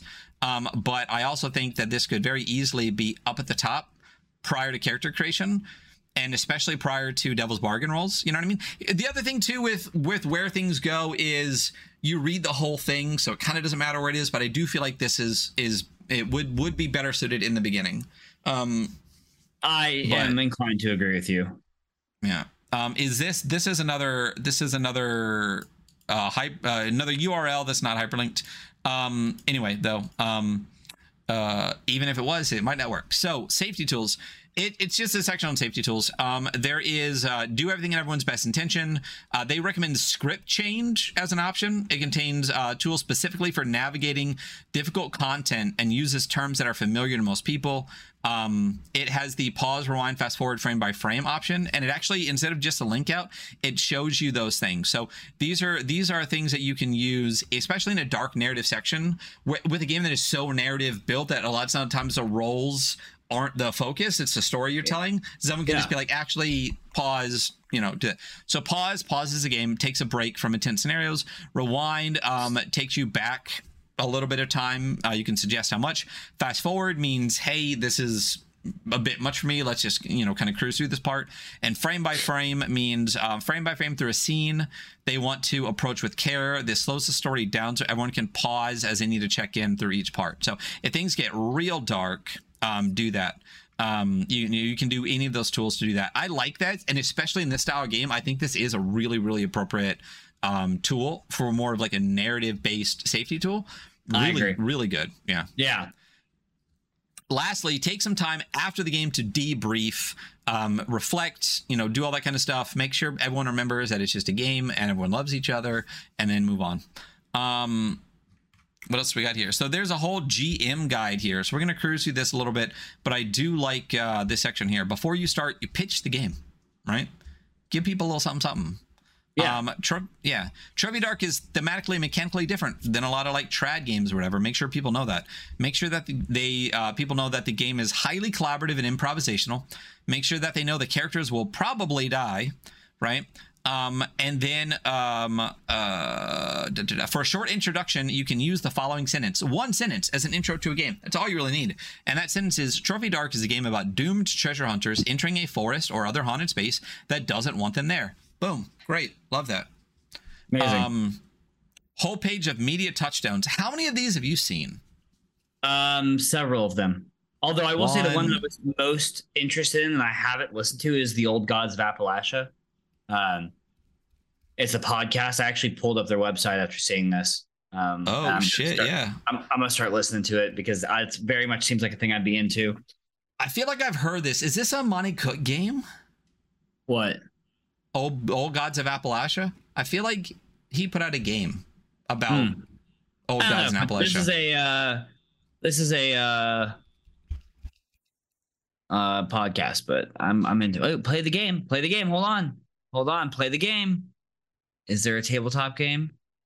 It is a Monty Cook game. Look at you. Wow, it's funny. Listen, I'm the Monty Cook games guy too. You are. Listen, I don't mind Monty Cook's flavor. I'm not, the biggest fan of Cypher. But I saw that. I almost backed it. I think Jason might have actually backed it. I'll see if he's got that. Maybe we can take a peek at it. But it looked really dark and fucked up. So it's cool. So anyway, for those that aren't looking at this thing, it is Aguirre, The Wrath of God, which is the film, Annihilation, which is a novel and a film, Apostle, which is a film, Black Swan is a film, Blair Witch Project, Dark Souls video games, A Field in England, which is the film, Midsommar is a film, Mathaga Wood is a novel, Old Gods of Appalachian, which is a podcast and game, The Ritual is a movie, The Ruins is a novel and a movie. The Wicker Man it says a 1973 film and specifically does not mention the later remake. I mean, listen. Yeah, right. So the Witch movie, The Witcher, The Last Wish novels, and the Yellow Brick Road film. So I've seen Annihilation, Apostle, Black Swan, Blair Witch. I've played some Dark Souls, watched Midsommar. I've seen The Ritual. I've seen Wicker Man. I've seen The Witch. I've read a lot of The Witcher. So yeah, this read really hits. The Witcher? Yeah. Oh yeah. I never played the video game, but I've read a bunch of the books. Oh, okay. Yeah, especially all the short story stuff and that. So yeah. That's I'm sad that Henry Cavill's not. Anyway, so I would love gathering supplies. I would love some trophy die. I bet they have some. Be really cool. I want some. Yeah. So gather supplies. You need a GM. You need a handful of dice. You need a character sheet. All this stuff. Set expectations. You need the stuff you need. You need this. It's a game. Set expectations. Describe the game. Describe the aim. Describe the tone. Describe the subject matter. Use your safety tools. Getting to the GM principles. This is the important part of this whole section.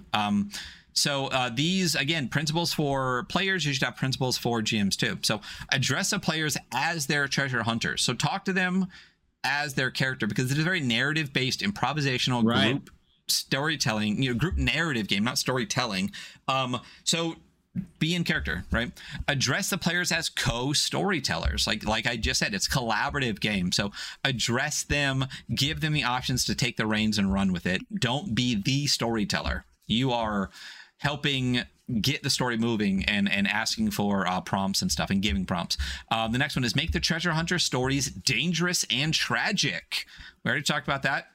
Get your heart fucked. Make the world haunted and hungry. Ask pointed questions and build on the answers. Drive wedges. Never let a good idea go to waste, and return to the theme. Great principles, I think, for any game, especially dark games that you want to play. Very much. Yep. Really beautiful, awesome, haunting piece of art on the next page. It's like a deer, coming from a light area into a dark area. So it's backlit from the back, but his eyes are glowing in the shadow. This is a solid fucking piece. Spooky deer. Spooky deer is what's up. So there's a breakdown of the anatomy of an incursion. So as we said before, incursions are the adventures written for this game. And there are specific ways to make those incursions. So the first is the theme, right? So the theme is typically a single evocative word. Sleep, water, masks. Pick something and run with it. Be evocative, right? There's an introduction. So talk to the players about the incursion, what brought them there, the information that they might need for the geography, for the history. Make sure they are aware of enough of the location that they can play without having to be like, so wait, what? So wait, what? The whole time, many incursions include a poem or evocative language to set the mood. Again, more vibes, vibe heavy. Very vibey. Moments. Yeah, so good. Moments are great, right? Well, anyone that knows us knows that we're big fans of Source of Victory. Source of Victory has a whole fucking online class about moments. Moment-based design is really, really a great way to do that. So moments are short, descriptive scene fragments that reinforce a theme. A moment in incursion with the theme of sleep might be thousands of dragonflies in torpor attached to a tree and tents. Love that. Torpor is a good word. Mm-hmm. For water, it might be pools. Fill in your footprints as you lift your boots from the thick gray mud. Pepper moments into your narration as they lead into a new ring. Moments are also good opportunities to reveal the fates of previous adventurers bound for the same treasure. For example, a game with the theme of water might have the moment 3 bloated bodies float down amongst the mangroves. Great. Conditions are the ways the forest manifests in the treasure hunter. For sleep, I like that they use the same kind of word throughout to kind of give you a vibe of the whole way through. So sleep says your dominant arm is plagued by constant feeling of pins and needles, or you find written words illegible as if in a dream. Man, I'll tell you what. Probably my senior year of high school and a bunch of college, I would fall asleep in class a lot because, I'm a night person, so morning classes were rough. The number of my notes where I can write normal and then the letters just get smaller and smaller, then just become like lines, and then there's a squiggle where I woke up. I'll tell you what, it's like half my shit. So that'd be interesting to see on a parchment. Conditions provide the incursions with a bunch of cool suggestions and stuff like that. Rings is the important part. Rings are cool. Rings are maybe potentially my favorite part of the incursion anatomy. Well, not only do I love the concept of the ring gets smaller, so you're getting deeper into the middle of the forest, but it's also like rings on a tree, dude.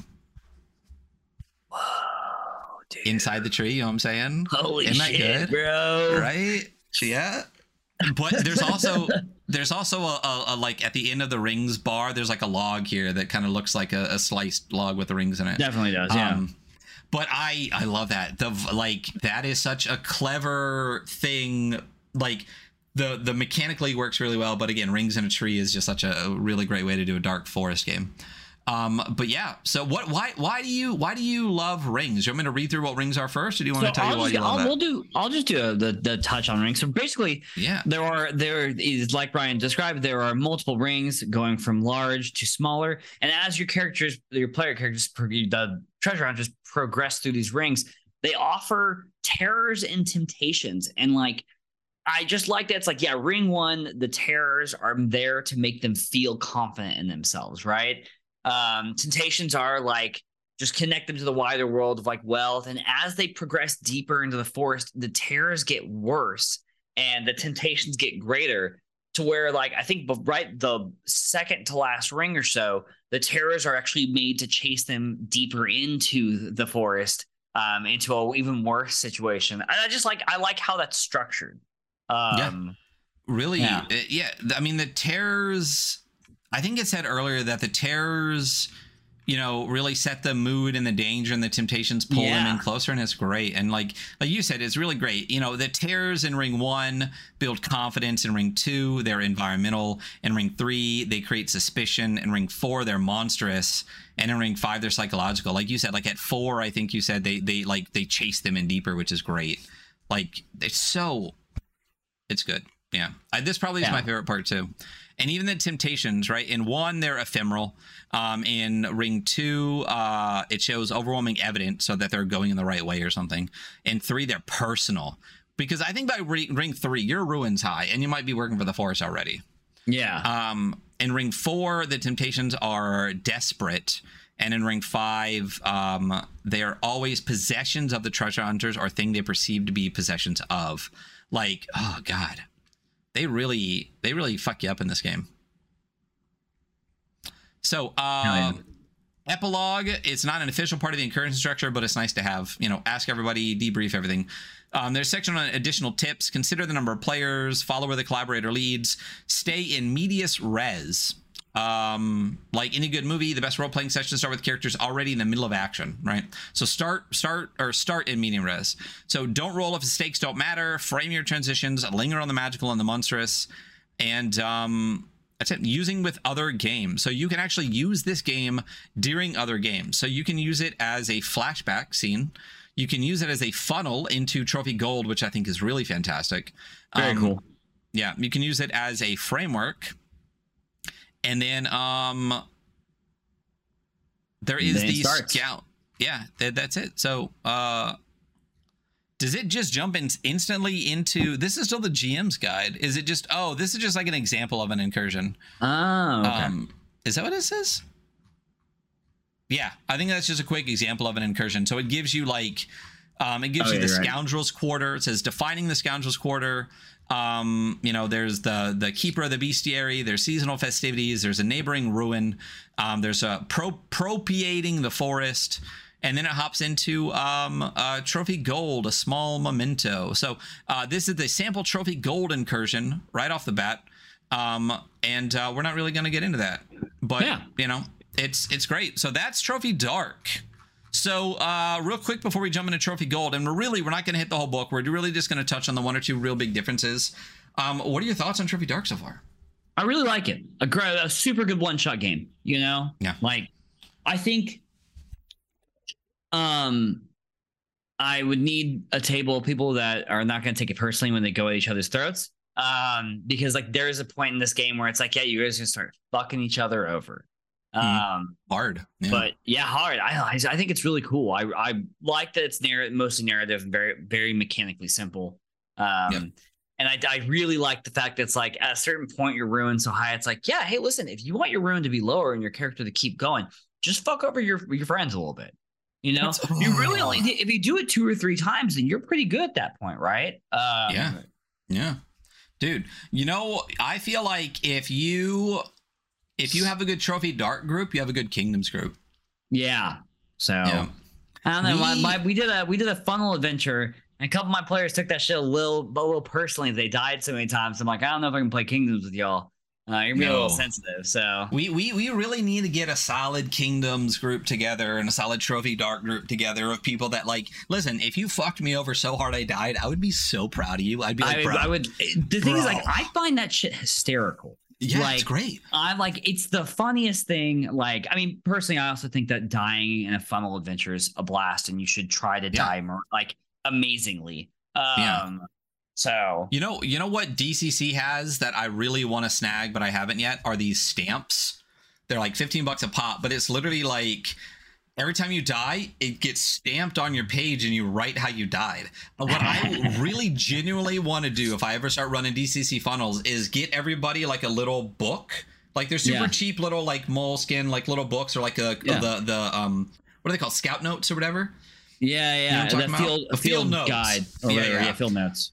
And literally have it like a passport, right? And like if you die, stamped time, date, and how. And it also has like a quest completed stamp and some other thing I can't remember, but where you literally is just like, all right, we're doing another DCC funnel. You died, boom. You died, boom. You died, boom. Hey, you beat it. Here you go, boom. There you go. And literally create like DCC death and success passport. That would be dope as fuck. That'd be really cool. Yeah. Getting into Trophy Gold now is because we're going to go over both. But here's the thing. As we said before, Trophy Gold really just builds on Trophy Dark in a way that, you know, as we've said over and over again, you're really not going to survive in Trophy Dark. And here's the thing. If you're the last one that somehow makes it out with like 5 ruin, and conditions don't really go away, so you're breathing fucking moss and like have a stone arm and shit, and you limp your way out of the forest, you're not really going anywhere. Like, I mean, is it better to survive? I don't know. That's the thing. And that's awesome. Yeah. Right. Yeah. Very fair. It's like, yeah, I mean, you survived. What's left of you survived, you know? Right. And that's cool. Good job. Good for you. Okay. But here's the thing. So people, but some people want to do a little bit more with that, right? Some people want the options to go back in, right? And that is what brought around Trophy Gold. Okay, so as we kick over to Trophy Gold, I love it. I love that there's a different logo for it. There's like, it's like a sun with a dot in the middle. Like it's again, great fucking vibes. And even the book, again, it's not gold, but it's an image of a doorway with this like Medusa head on it, and snakes are running down, and the doorway is this like goldish color. The door is so cool. It's so good. Like, it's a and not only that, if you scroll all the way down to the bottom, you see a little dude there's a person with a shield. You're like, oh fuck, it's a big ass door. You realize how fucking big the door is. It's crazy. Yeah. So same thing. There's a bunch of character options right off the beginning with your drive, your rituals, everything right off the knock. Another very similar page at the beginning with a piece of parchment, some writing on it. It also makes a little bit more sense when you think about the incursions, how it said that sometimes they have like a poem bit or a narrative bit or something that keeps it going. So the beginning of the book makes a little more sense. But also this one has like a gold piece on it, which I think is a great nod to like its Trophy Gold. Like really, really cool. Trophy Gold also, this one only goes to 36 pages, and then it's got from page 43 to 250 is all incursions, again with the mega dungeon at the end. Also, I don't think you can do a mega dungeon in Dark because you die, but in Gold you can survive a little bit more. Yeah. Okay, so let's go through what are the major differences. Major differences, and we'll cruise through stuff as we go, but the biggest differences when we get to it are hunt rolls and combat rolls. So in Trophy Dark, your main the beating heart of Trophy Dark is the risk roll, right? In this game, there are hunt rolls and combat rolls. Hunt rolls, we'll get to it, but those are the two biggest parts. Is Trophy Dark is really about digging in and trying to find some type of treasure or whatever, but like it's almost kind of like it's a goal, but you're going to die getting there. Trophy Gold is more designed for your treasure hunters to be successful, but have to keep going back in and back in and back again, thereby continuing to risk themselves over and over and over again, hoping to eventually pay off the debt that they did accrue for their drive or whatever. Cool. And the big difference too, besides the hunt rolls, with the combat rolls, you can actually fight monsters now. That's what makes it a little different. Fight monsters. So there's actually hope that you can. I would totally run this as Dark as a funnel adventure for gold. To get to gold. That's exactly how I would run this. Yeah, yeah. And the great thing is, even if everybody dies, you can create characters based on people that know about those people going into to find out what happened in them kind of situation, and then that can lead to gold even. So yeah, great way to do it. So, kicking off into Trophy Gold, just to hit on the highlights and give you a little vibes for Gold and how it's different. There's a great page here for A Deadly Hunger, right? This is another narrative bit off the beginning, and then the what is this? Again, it says Trophy Gold is a role-playing game about treasure hunters. We did that before. The game tells the story of treasure hunters' obsessive drive to seek even greater riches in a desperate bid to stay alive. It's a collaborative push your luck rules and roles game, the sister game of Dark, and blends them with the survive by your wits mentality of old fantasy RPGs. So instead of the ever increasing power that comes with leveling up found in other games, treasure hunters and Trophy Gold remain fragile, meaning death is always one roll away. So there's still high risk, but again, this one, it's more survivable, but you have to keep going back. Which makes it less survivable the more times you do it, which is great. So player guide here, we don't need to go. Character sheet, we don't really need to go, except there's 5 steps on this one, right?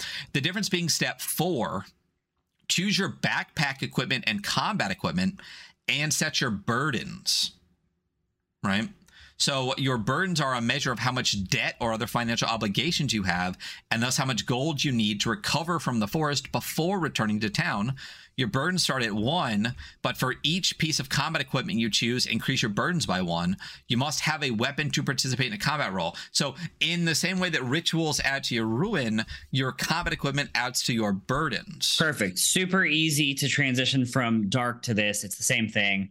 It's just a little different. Same thing. It's a great, I love when games add something but use the same mechanic so that it's not, you don't have to learn something different. Yeah, slides perfectly in. Very cool. So yeah, it does. So the Trophy Gold sheet is definitely bigger than the other one. It's more of a character sheet. It's exactly more. Well, and in the drive, yeah, still numbered. The sheet is great, but if we go back to number 3 real quick, it says in the drive, there's a little bit different thing called 2. It's called over the course of the game, you will collect treasure measured in gold, some of which can be stashed away in your hoard to support your drive. When you save 50 gold in your hoard, you achieve your drive and can retire. You start with 0. So you can actually save up the gold. So there's actually a spot on the character sheet marked for all of your hoard. So it's really great. So character name, occupation, hoard, rituals. There's a whole section here for combat equipment and your burdens off to the side. So the character sheet, as you said, definitely much more of a character sheet. Whole section for backpack equipment, whole section for found equipment, whole section for combat equipment. It's, you know, is this hyperlinked? No. Okay. So, yeah. More character options, etc., etc., etc. What does this mean? We've talked about that already. So backpack options. Why don't you roll up some backpack options? Roll once and write down all 3 items. Where'd my dice roller go? Huh? Where'd my dice roller go? Guys, it's fine. It's right here. Okay. I'm rolling 2d6, right? Yeah. 5, 4. 5. Wait a minute. Roll 1 and write it down. Backpack items. It says 1 or 2, 3 or 4, so 5 or 6. 4. Yes. I got candles, 2 hours dim, mirror, small steel, and perfume. 6 uses of that perfume. 6 uses. Just in case. All right. Kind of look pretty. Yeah. Those sound like demon summoning equipments to me. You know what I'm saying? It is. It does actually. So, all right. Additional backpack equipment. Your backpack has 6 slots for 6 items, but when you select your backpack equipment, you only get 3 items. What are the other 3 slots? Though you are foolish enough to be a treasure hunter, you are not so foolish as to go unprepared. When you rummage around in your backpack, you have open slots. You can pick any item from the additional backpack equipment table found in the back end papers. So if you scroll all the way down to the bottom, right, there is a whole fat section here of additional backpack equipment. So pick or roll for any item you want. So why don't you roll 3 times real quick? 5, 3. Okay, so that is lockpicks. 3, 5, which is honey. Ooh. And then a 3, 6, which is an hourglass. There we go. Still sounds very demon ritual-y. You know, Beelzebub, I'm sure, loves honey, man. So listen, Well, you're also in the forest, so you know that axe murderer Winnie the Pooh situation is, you know, it's a thing now. So fucking stupid. Yep. So character combat equipment options. Add 1 burden for each item you choose. But let's get to the combat section, because I think we come back to this. It's interesting that it's... Oh, there's a how to play section. Oh, wait. Why is there a combat... Did I miss the section that talked about combat a little bit more? Or not really. No, it's how to play, and you're going to go down, and from there it's under rolling dice, and there's the hunt roll and risk roll. Gotcha, yeah. But there's a table here at the top that and then is combat roll under that. Yeah, and then I guess you'll come back for the combat equipment section. So yeah, how to play, we already talked about that. Player principles, they're all... So these are a little bit different. So be curious, both as a player and as a character you're playing as an explorer. Play to win. Play like your character's life depends on it, because in this game it does. But also play to lose. Your luck will run out. Embrace it at the end. So try to win until you know you can't, and then try to lose. You know? I like that, how there's a little bit of a tweak and a little bit of a vibe change. So the hunt roll, as we said, is the biggest fucking difference in this, right? So the hunt roll works very similar to the risk roll, but for different reasons, right? So in the hunt roll, nearly all of the actions in the game flow out of it. It's common to move immediately from the result of a hunt roll into a combat roll or risk roll.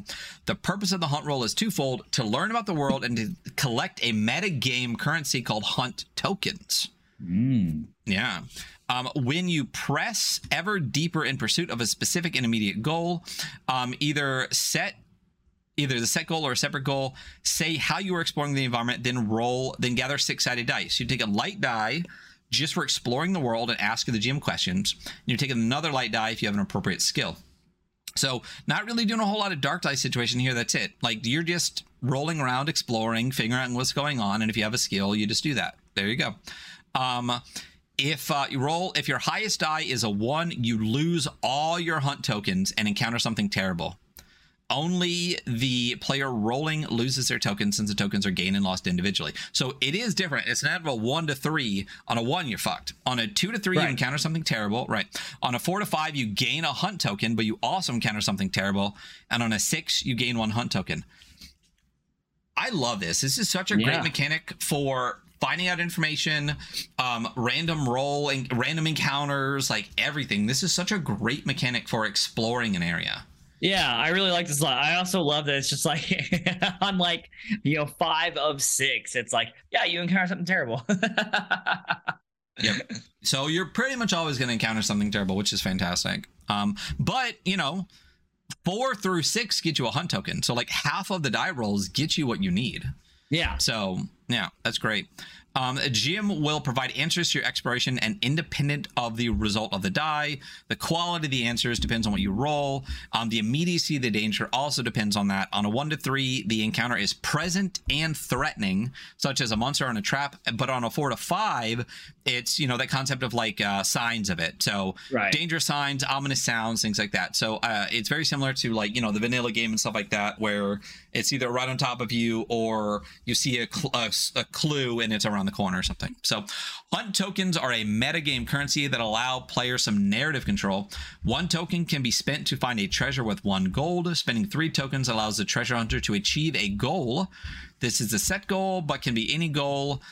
Tokens are gained and lost individually, but also pooled as a group. If a treasure hunter dies, your tokens can be claimed as gold by their companions. Then there's a risk roll, which we've already gone over. Don't need to do that again. Right. We've already gone over Devil's Bargains. We've already gone over that. It's really almost the exact same page, but I do like that they tweak the art a little bit. I think they do. Yeah. But the combat roll. The combat roll is, I think this is one of the bigger, there's like 2, it's like a page and a half for this, which is honestly like the longest narrative of a roll, but really a lot of it is the, there's like a narrative section here. But so when you attempt to defeat a monster, you combine efforts with your fellow treasure hunter. So it's a group roll to beat something. So first, say how you expose yourself to injury or attack, then roll 1 light die. The number on the die is called your weak point and represents the risks you are facing to face the monster. If multiple characters are involved, each rolls their own die. Then you gather a dark die for each character involved in the attack. Whew. So everyone involved gets, rolls their own light die, and then there's a dark die for everyone in this situation. So say what weapons you're using. It's a stack dark die every time very quickly, Dude, there is, you can fight, but God, it sucks, versus Trophy Dark where it's like, you just can't. Yeah. So it's interesting that it does give you the option. So it is a slightly more survivable game, I feel. Slightly. Marginally. So you say what weapons you're using against a monster, then roll all the dice together. To defeat a monster, you must roll against the monster's endurance, which is set between 2 and 12. The GM may reduce the endurance if you have relevant skills, etc., on are taking advantage of equipment, or has the weakness of a monster. If the endurance would go below the number of dark dice you rolled, then no combat roll is required. You just you beat it.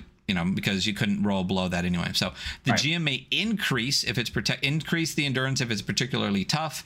If the endurance would go above 12, the monster's too difficult to fight, and you have to either figure out a way to reduce it or retreat. If the total of the two highest dark die is equal to or higher than the endurance, the monster is defeated in the manner you and your players describe, and you collect the gold. So dark die are kind of good so far, kind of. So yeah, if any of the dark dice equals your weak point, your character's ruin increases by 1 for each dark die matching the weak point. Again, I love that because it's the same mechanic as like help, which means you've seen it before and it's not new. It's just used in a different way, which is a really great way to do all rules. You can choose to mark a piece of your armor to ignore all ruin. Increases for your treasure hunter doing a single roll. When you can choose to mark a piece of armor to ignore all ruin increases for your treasure hunter during a single roll. Wow. Describe how your armor absorbs to hit to protect you. Marked armor is unusable until you safely return to town. So you kind of have this hit protection situation with your armor. Yeah, like damage soak kind of, Well, it's not, because once you hit it, it's useless. So instead of soak, it's more like, I get like armor points, kind of like you have 5 to spend, and if you take 5 damage, it's done. Yeah, but yeah. At this point, if a player wants their treasure hunter to retreat, that player must hand their weak point light die over to another player, who now suffers if either their original weak point number or the new number comes up during a reroll of the dark die. If both light die show the same number, the treasure hunter must reroll one of the die to a different number. A treasure hunter who retreats in this manner can do so without triggering a risk roll or any other consequence for themselves, but the number of dark die rolled never goes down, even when a treasure hunter leaves a fight. Bro, so if you want to bail, you're fucking your buddies over. Yeah. Here, hold this for me. Right? If the 2 highest dark die are less than the monster's endurance, and you wish to continue the attack, add 1 more dark die and re-roll all the dark die. You may keep adding a dark die and re-rolling until you defeat the monster, or until all treasure hunters give up the fight or die. Keep in mind that each re-roll increases the odds of your own ruin going up. Retreating as a group from your incomplete fight may trigger risk rolls or other consequences. Again, it uses that same mechanic of the risk roll within the combat roll that you can keep adding, but you can get fucked. And talked about risk rolls in combat. Rather than participating directly, you can attempt to weaken the monster with a risk roll. Say you were trying to weaken the monster, the risk roll, if you roll a 4, 5, or 6, you reduce the monster's endurance by 1. If you're using a ritual as part of your risk roll, see rituals in combat. So range weapons in combat. This is pretty much the last kind of bit we need to go over in this, and then we're pretty much done. Range weapons such as bows, crossbows, and slings can be treated as other weapons when used in combat. However, range weapons may be used to reduce a monster's endurance by putting your ammunition and the use of your weapon at risk. Range weapons start with 3 slots of ammo. Make a risk roll to reduce endurance as normal, but instead of a devil's bargain, add a light die for each unmarked slot of ammunition you're willing to risk. For each light die that comes up 1, 2, or 3, mark a slot of ammunition. When you have no unmarked slots, you can no longer use this weapon. You can spend 1 gold back in town. So really, range... Cool. Range weapons are like kind of the go, huh? Well, if you stay far back and chip away until your ammo's gone, you can reduce the endurance enough that you have the... So if you do come across someone whose endurance is 12 or higher and you couldn't beat it, stay back, hit him with some ranged weapons, use up some of your ammo, reduce that to like 8 or 9, then go into the combat roll, hit the melee stuff, and keep going. Great way to do it. But also, I love how simple this is, but how extraordinarily deadly it is, and how the rules encourage tactical, thoughtful play. Yeah, absolutely. So, yeah. Rituals in combat, there's a whole section here. So basically same thing. Before the combat roll, declare whether you're using magic to weaken or attack. For weakening, you may not participate in combat roll, instead do a risk roll as above. On a 1 to 3, you don't reduce a monster's endurance and you suffer a consequence. On a 4 to 5, you reduce the endurance by 1, and on a 6, you reduce the endurance by 2. For a direct attack, you may be able to treat your ritual as a weapon, rolling a weak point and combat die. This is especially risky with magic. However, as a GM may require you to roll a risk roll before using a ritual this way. So you like have more rolls, you roll more option for ruin and failure. Well, so many opportunities to fail on that. Yeah. And then help rolls, contest rolls, conditions, losing yourself. So burden and gold, and then that's really that's about it. So gold is an abstract value. It really just helps you retire and get the fuck out. So gold can be found in one of 3 ways: uncovered naturally during the course of an incursion. It can be found spontaneously by spending a hunt token, or it can be harvested by a defeated enemy. Roll a number of die equal to the final endurance the monster was defeated at, which is interesting. The higher you allow the endurance to be when you defeat it, the more gold you get. If you knock the endurance down to like nothing before you do your combat roll, you don't get a lot of gold. Yeah. Burdens in spending gold. When you embark on a hunt for treasure, you are making a commitment. You must recover a certain amount of gold to pay off your debts. You start the game with 1 burden plus an additional burden for each piece of combat equipment you choose to start with, reflecting the cost of upkeep. So if you want to start with a bunch of combat equipment, you have to keep going back in and get more and more and more gold to get rid of all your burdens. You may take 1 additional burden over the course of the game. So there's household. Access to a higher quality of life automatically heals you of 1 ruin and clears all conditions when you return home. So that's another burden you have to have. A library. You can acquire a few small spell books you can carry with you on your journey. Studying them unlocks new rituals at a cost of 1 burden per ritual. And then training. You have a mentor training you in the use of new skill. Each skill you acquire costs 1 burden. Library is interesting because you could take a ritual with burden as opposed to with ruin. So you have to pay off more, but you don't risk your ruin destroying it. So, yep. And then there's other burdens that you can have, other things you can spend gold on, and things. There's carousing, where you spend 1 gold in town, but you can get information on monster weaknesses. There's equipment. You can spend 1 gold in town to open up a single crossed out slot in your backpack.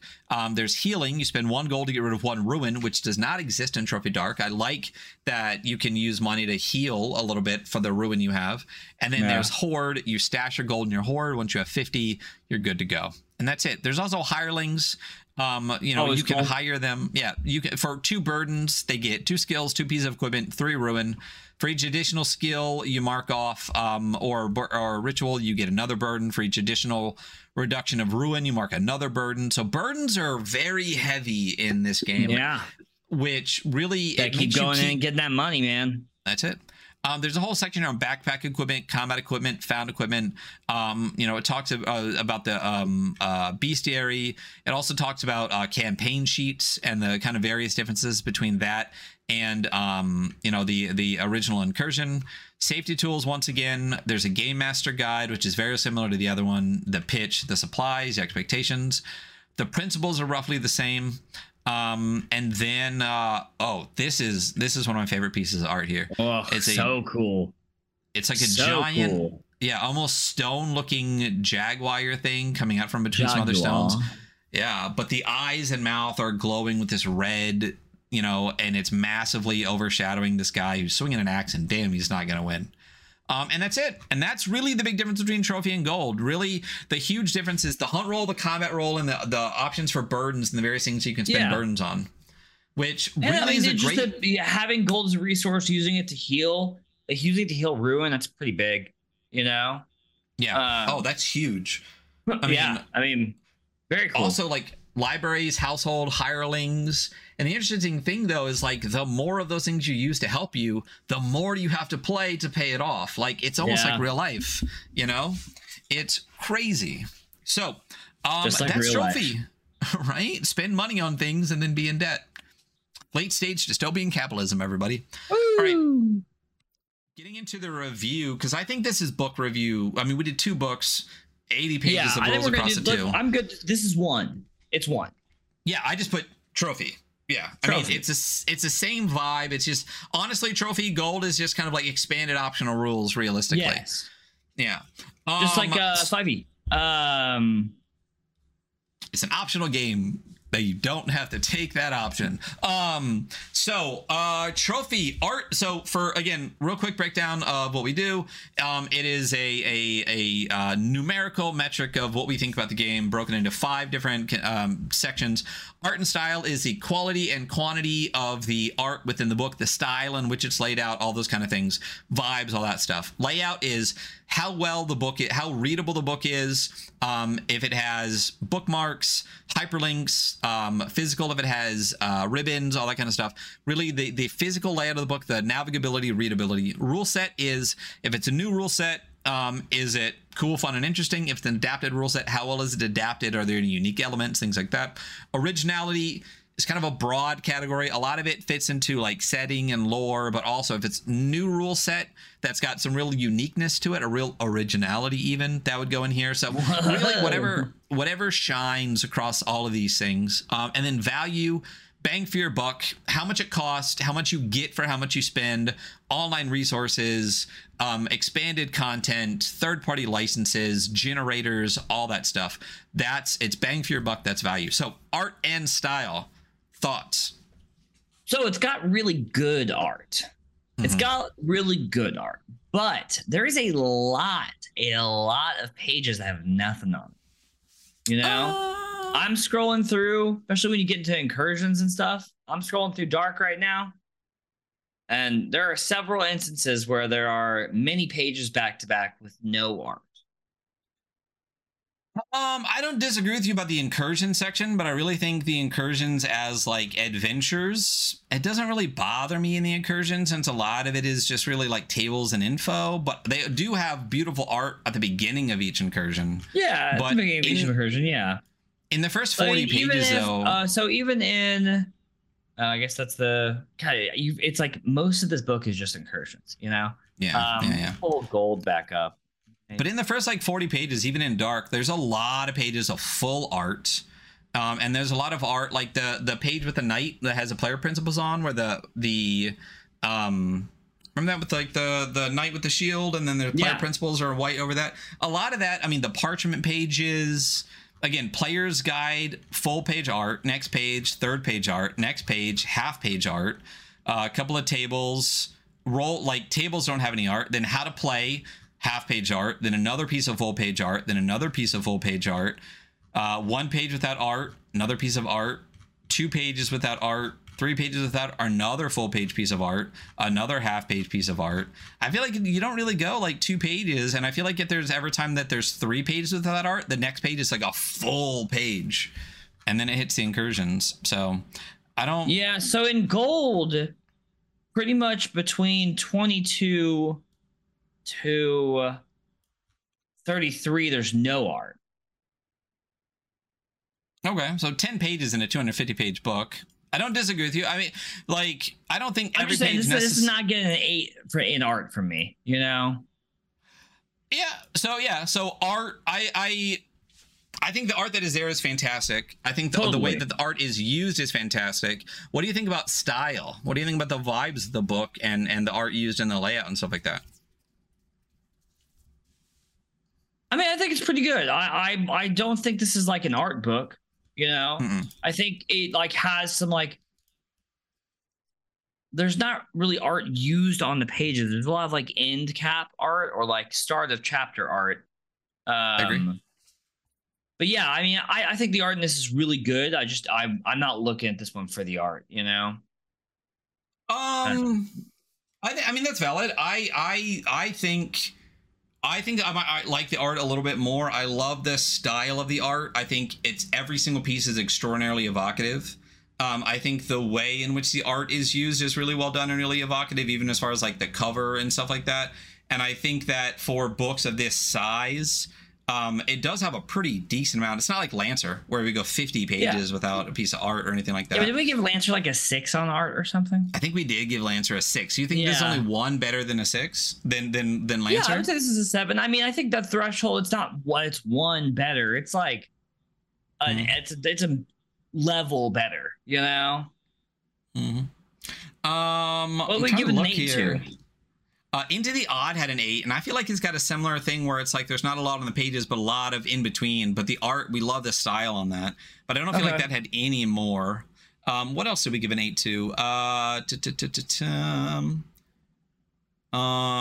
Viking Death Squad got a 9. Gun and Slinger got an 8. Flayo got an 8. Babes in the Wood got an 8. Frontier Scum got an 8. I don't feel like this. I feel like this has more, you know. I mean, I definitely agree that it's not a 9 or a 10 for sure. Yeah. But I think with how evocative the art is, I do think there is quite a bit of it. At least in the rule section before you get to the incursions. I'm between a 7 and 8 on this, but I'm leaning 8. But if you're a heavy 7, you know, that's fine. I'm still leaning 7. I'm looking through Into the Odd right now, and I'm still leaning 7 on this one. Okay, we'll go 7 for that's cool. It's valid. My question though, what would you do? What would be different? What would make it an 8 for you? I would like a little bit more of like the in-page art, especially where there's these big gaps, you know, or even like the tables being a little bit more dressed up because this is such a table-heavy book. You know what? I think you're right. I think a little bit of art on the table says you're right. There are pages after pages, but pages sometimes are roll tables. A lot of the empty spaces can be tables. And there's a lot of tables, and they're really cool. But even scrolling through it really quickly, I was confused by the tables because they're all just like, they're just the same. They're very samey. Yeah. I mean, I think again. So this is one of those things where like, if we have a bunch of tables that are black on white page, it might drop a little bit in style, but I think that also increases in layout though, because readability of black on white. I would say the layout of this is really good. So yeah. Okay. So yeah, I'm down for a 7 in art. I think also we are being a little bit more critical in this. I'm going to say this year post, like, you know, the game year recap of 22. So I think a lot of the scores we've given are a little bit, oh, let me hide that. Are a little bit more critical this year for that. Yeah. But yeah, so 7. So layout then. Thoughts on layout then? I mean, so here's the thing. It does have bookmarks. It does have a completely indexed hyperlink. It does have inline hyperlinks, although it seems like some are broken and need to be fixed a little bit. That might be a PDF export issue though, which doesn't really bother me that much. Yeah. Even as a hyperlink guy. But the fact that the index is completely hyperlinked and bookmarked, and for the most part there are attempts at all of the inline hyperlinks, and that all 3 books have different color ribbons, just for navigation, I feel pretty I'm not really going to knock them that hard for having a couple of broken links in it. Right. What are you thinking? I don't know. Well, so that's just navigation, but as far as like actual visual layout, I think the readability on this is high. The readability is great. The flowcharts are great. There's also God. The flowchart continue in the incursions as well. We didn't go through it, but there are some in the incursions, especially in the Roots of Old Calder. The mega incursion has like a really fucking sick hyperlinked flowchart that the hyperlinks work on it, by the way. So you know, I mean, I'm feeling pretty good about this. What do you think? What are you thinking? I'm an easy 8 on this. Easy 8. I'm a pretty easy 8 on this as well. So yeah. I mean, you know, to get really above 8, we've rarely given anything higher than that. And like Troika's a 10, nothing touches it. So the highest you can get is 9. Troika's like every other page. There's like 4 inline hyperlinks that refer back to another page, and you can just click back. You know, it's so great, yeah. And even for 9, something like Death in Space, where like they have things where like every like chart or table on it has its own page, and the page of tables is hyperlinked to all those tables, and every chapter is color coded by header colors and stuff like that. So like multiple ribbons. I mean, so that's so far above and beyond. I feel like as far that this is about as good as you can possibly do layout on a game without getting to the point of, like I said, color coding entire chapters, color coding pages, like going above and beyond. I feel like 8 is the best you can possibly do for doing exactly what, you know, needs to be done. And anything beyond that is a beyond. So 8 is peak for me for layout for most things. Rule set, just general thoughts. It's a really solid rule set. I mean, there's not like a lot to it, frankly. But the use of light and dark dice, the kind of pseudo dice puddle that you use, I think it really works really well. And I like the addition of the combat and the hunt roll. I don't know that I'm in love with the hunt mechanics. I kind of want to play it and see. I don't know why. And this might just be me, but the idea of like a meta currency, I don't know. I'm not in love with it. I don't hate it, you know? But it all fits in really well. It all works how you think it would work, especially if you read dark and then you read gold, which is a little more complicated, but not complicated, but it works. You know, it works how you think it would work. How are you feeling? What do you think? I'm in love with it. I think this, especially reading Hyperborea yesterday and looking into something that's like,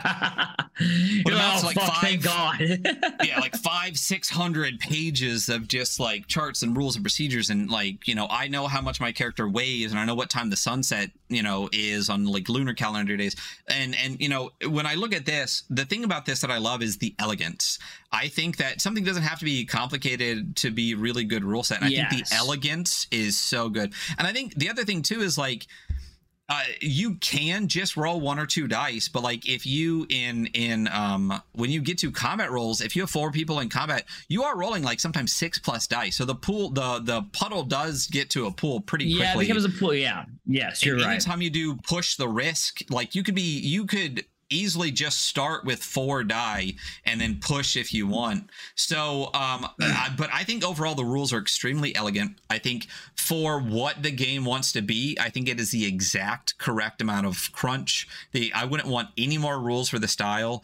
I think that the rules themselves reinforce the style of gameplay over and over and over again, with the risk rules, with burdens, with everything. I can't and I don't mind. You know what? I like the hunt roll as it exists, but I do think that the meta currency thing is probably the only thing in either book that gives me any pause at all. I think that there's not a single bit of dark or trophy outside of that I'm not madly in love with. I think that is the only thing that, like, not that I dislike it, is that I want to play it and feel how it works.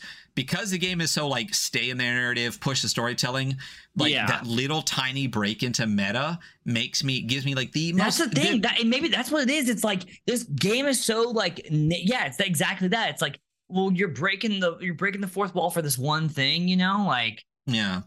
And again, I don't hate it. I have to play it so I can feel it, because it might feel great. Because the other thing too is with your hunt tokens, you cash those in for in-game things anyway that you want to do, like find the gold, do this, do that. But it does kind of feel weird to cash in something meta for something in-game that's so narrative focused. Yes, that's what feels weird. But still, very solid rule set. I'm sitting at like a good 7 to 8 on this. You know, so I feel like I'm an easy 8 on this. Like, I think 8's great. Okay. Yeah. We've never given a 10, so 9's peak. And honestly, like, I love the rule set. And here's the thing too, is like trophy gold seems dope as fuck. Right. But trophy dark has my soul. I think I prefer trophy dark as well. Yeah. So. And the thing too is like, I feel like there are a lot of things that you can do with trophy dark by adding in elements of gold. Even if you didn't like the hunt token, I feel like you could just remove that meta currency and it doesn't change the game at all. It doesn't change the game at all. No, you absolutely could, because you could just really do just the encounters, you know what I mean? Like whether you have something super bad happen or something really good happen, I feel like getting rid of that bit of meta doesn't change, which means, do you really need it? But I think this is an easy 8 for me. And if we were just doing Trophy Dark, if we had not added gold into this, I'd probably give this a 9. I probably would too. That rule really does throw me off. I almost wonder if like they added. I see. The thing is, I don't know which one came first, but it's almost like they added in two new dice rolls. What's up? Dark. It's almost like they felt like they needed to add 2 dice rolls and not just one. So they're adding just a little bit more. You know? But here's the thing is I don't mind the hunt roll. I love the mechanic of the hunt roll. I love if you're asking questions, you roll. I love that if you're exploring things, you roll. And I love that I don't, like as a GM, that I don't have to determine when an encounter happens. It's not the roll. I think it's the meta currency. I think it's the currency. I think, again, if you dropped out the hunt tokens entirely and just had the hunt roll as a way to encourage exploration and therefore encounters, we go. So you can literally just cross out the hunt token section of it, keep the hunt roll in, and I think it's fucking awesome. You know, you could even use the hunt roll in dark really if you wanted to, because you can encourage the exploration, but the rings forces you in anyway in dark. So, you know, you don't need it, but in gold I feel like you do need it. You just don't necessarily need the meta currency. But I also think that once we're playing it, it wouldn't bother us. I think just in like a very like analytical way. There's a slight tweak because there's just a tiny bit of disconnect caused by it. But yeah, easy 8, and if we're just doing dark, it's a 9. Originality, hit me with it. Originality. What are your thoughts? What do you got? What's inside you? I don't know, what do you think? I'm not really sure. I love it. I think it's a really great game. I think it's great. I think so. We know that it is the bastard offspring of Symbaroum, which again I love. We know that it is a mashup of Cthulhu Dark and Blades in the Dark, even though we haven't read either of them. And I love the rules, but what I love, I think, the most, and what I think is really original about this is this concept of hunting deep into a dark forest. Dark forests are fucking cool as fuck. Right. But the entire concept of the game is literally you're doomed and have no other choice but to try, even though you know you are going to fail. And that how many games do you really play that really sits down and not only encourages you to try anyway, although you're doomed, but is written to be literally a descent into madness where you start together and inevitably end up fighting each other and working for the dark force that has its claws in you, and it will devolve into your madness PvP brawl as your body and mind is broken. The rings concept I think is incredibly interesting, unique, and fun. Cool. Like, I mean, for originality on me for this, like this is super high for me. Not only in, I think the setting is fantastic. I think that the way the rules are written and used is really fantastic. I think the way that the incursions are structured and the way that like the tears and temptation, I think those are amazing mechanics that bring a lot of originality to this concept of this like dark forest fuckery that to me it's high. Like, you know, what are your overall thoughts? I don't know. I'm a 8 to 9 on this. I'm an 8 to 9 pretty fucking easily for this. Yeah. Call it. I mean, if you let me call it, I'm giving it a 9. I love this game so much, you know? Yeah. I really, really do. I think it really shines specifically in that aspect is like, I want to play a forest that hates me. I want to go in there. I want to be doomed. Break me. Sure. You know? I can do it from Fangorn. Oh boy. Value. You didn't happen to bring it up already, did you? So I have everything pulled up. So, if you're going to buy Trophy Dark, it links you, if you go to Gauntlet's site, it links you to Studio 2 Publishing. Each book individually is $45. That is Dark, Gold, and Loom 45 APs. They have like the Codex Emerald, which is $7, and it's on Drive-Thru RPG. Is it like POD or is it just digital? Is that just a PDF? Just a watermark PDF. Okay. And if you want, there's the other Dark Codex. There's $7 and on $7 for a PDF is not a bad value for additional content. I think the books at 45 pages. I mean, they're pretty big. There's a lot of incursions in them. Like, the value on this goes way up because it's like, if you get Just Dark and you get Just Dark, that's 12 incursions, right?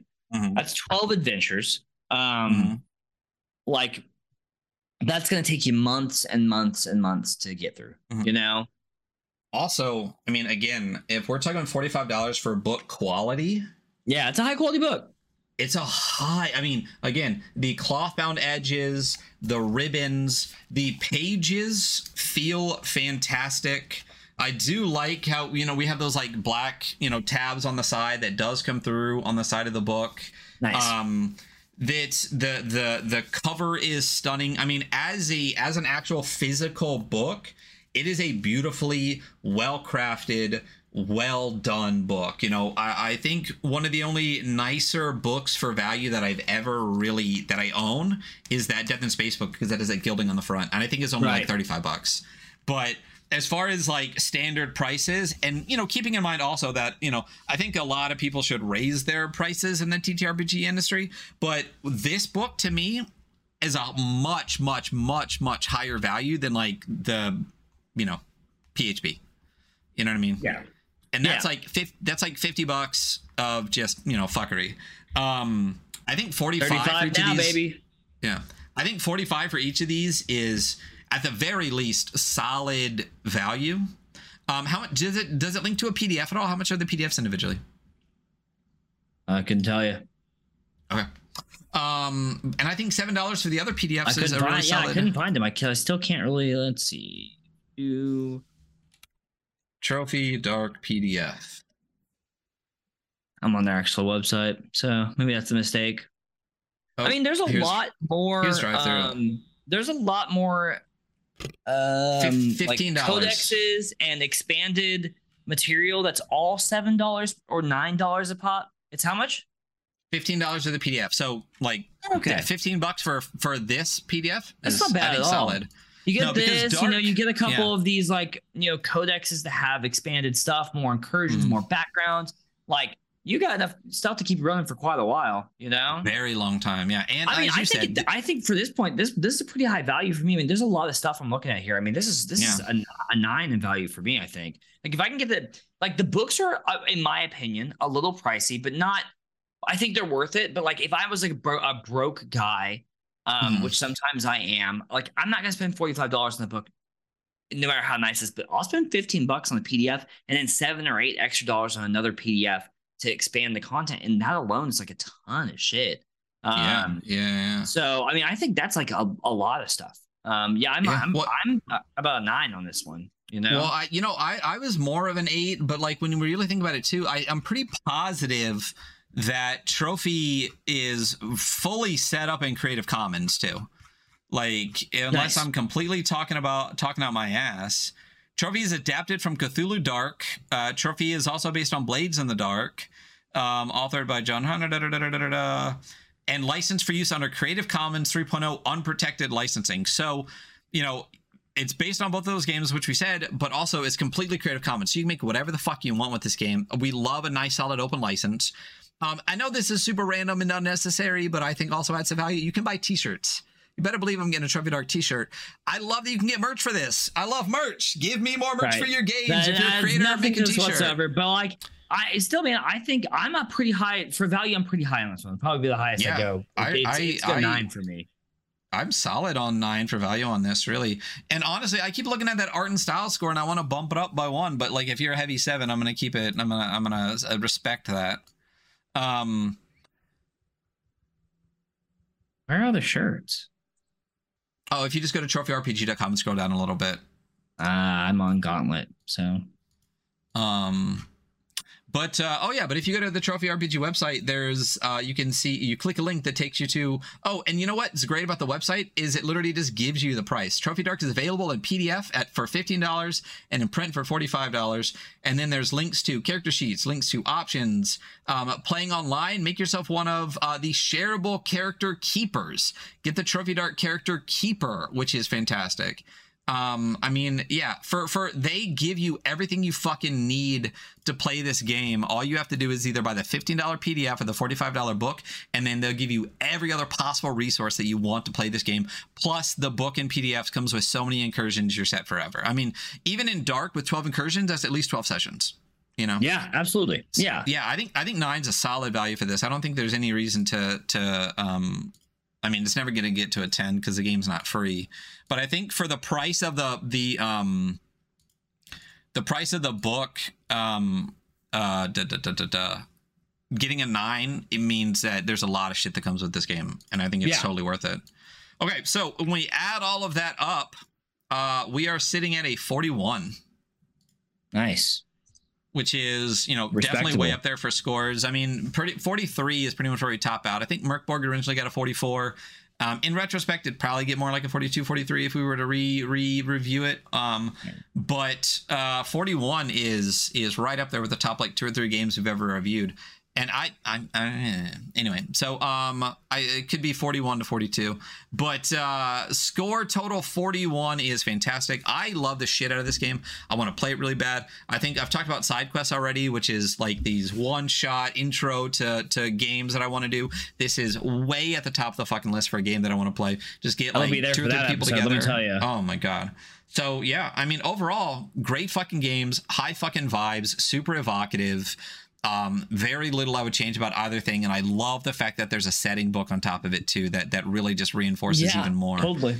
Overall, one of my favorite games, period, bar none, of this entire fucking shelf is Trophy, and that is that's our game for the night.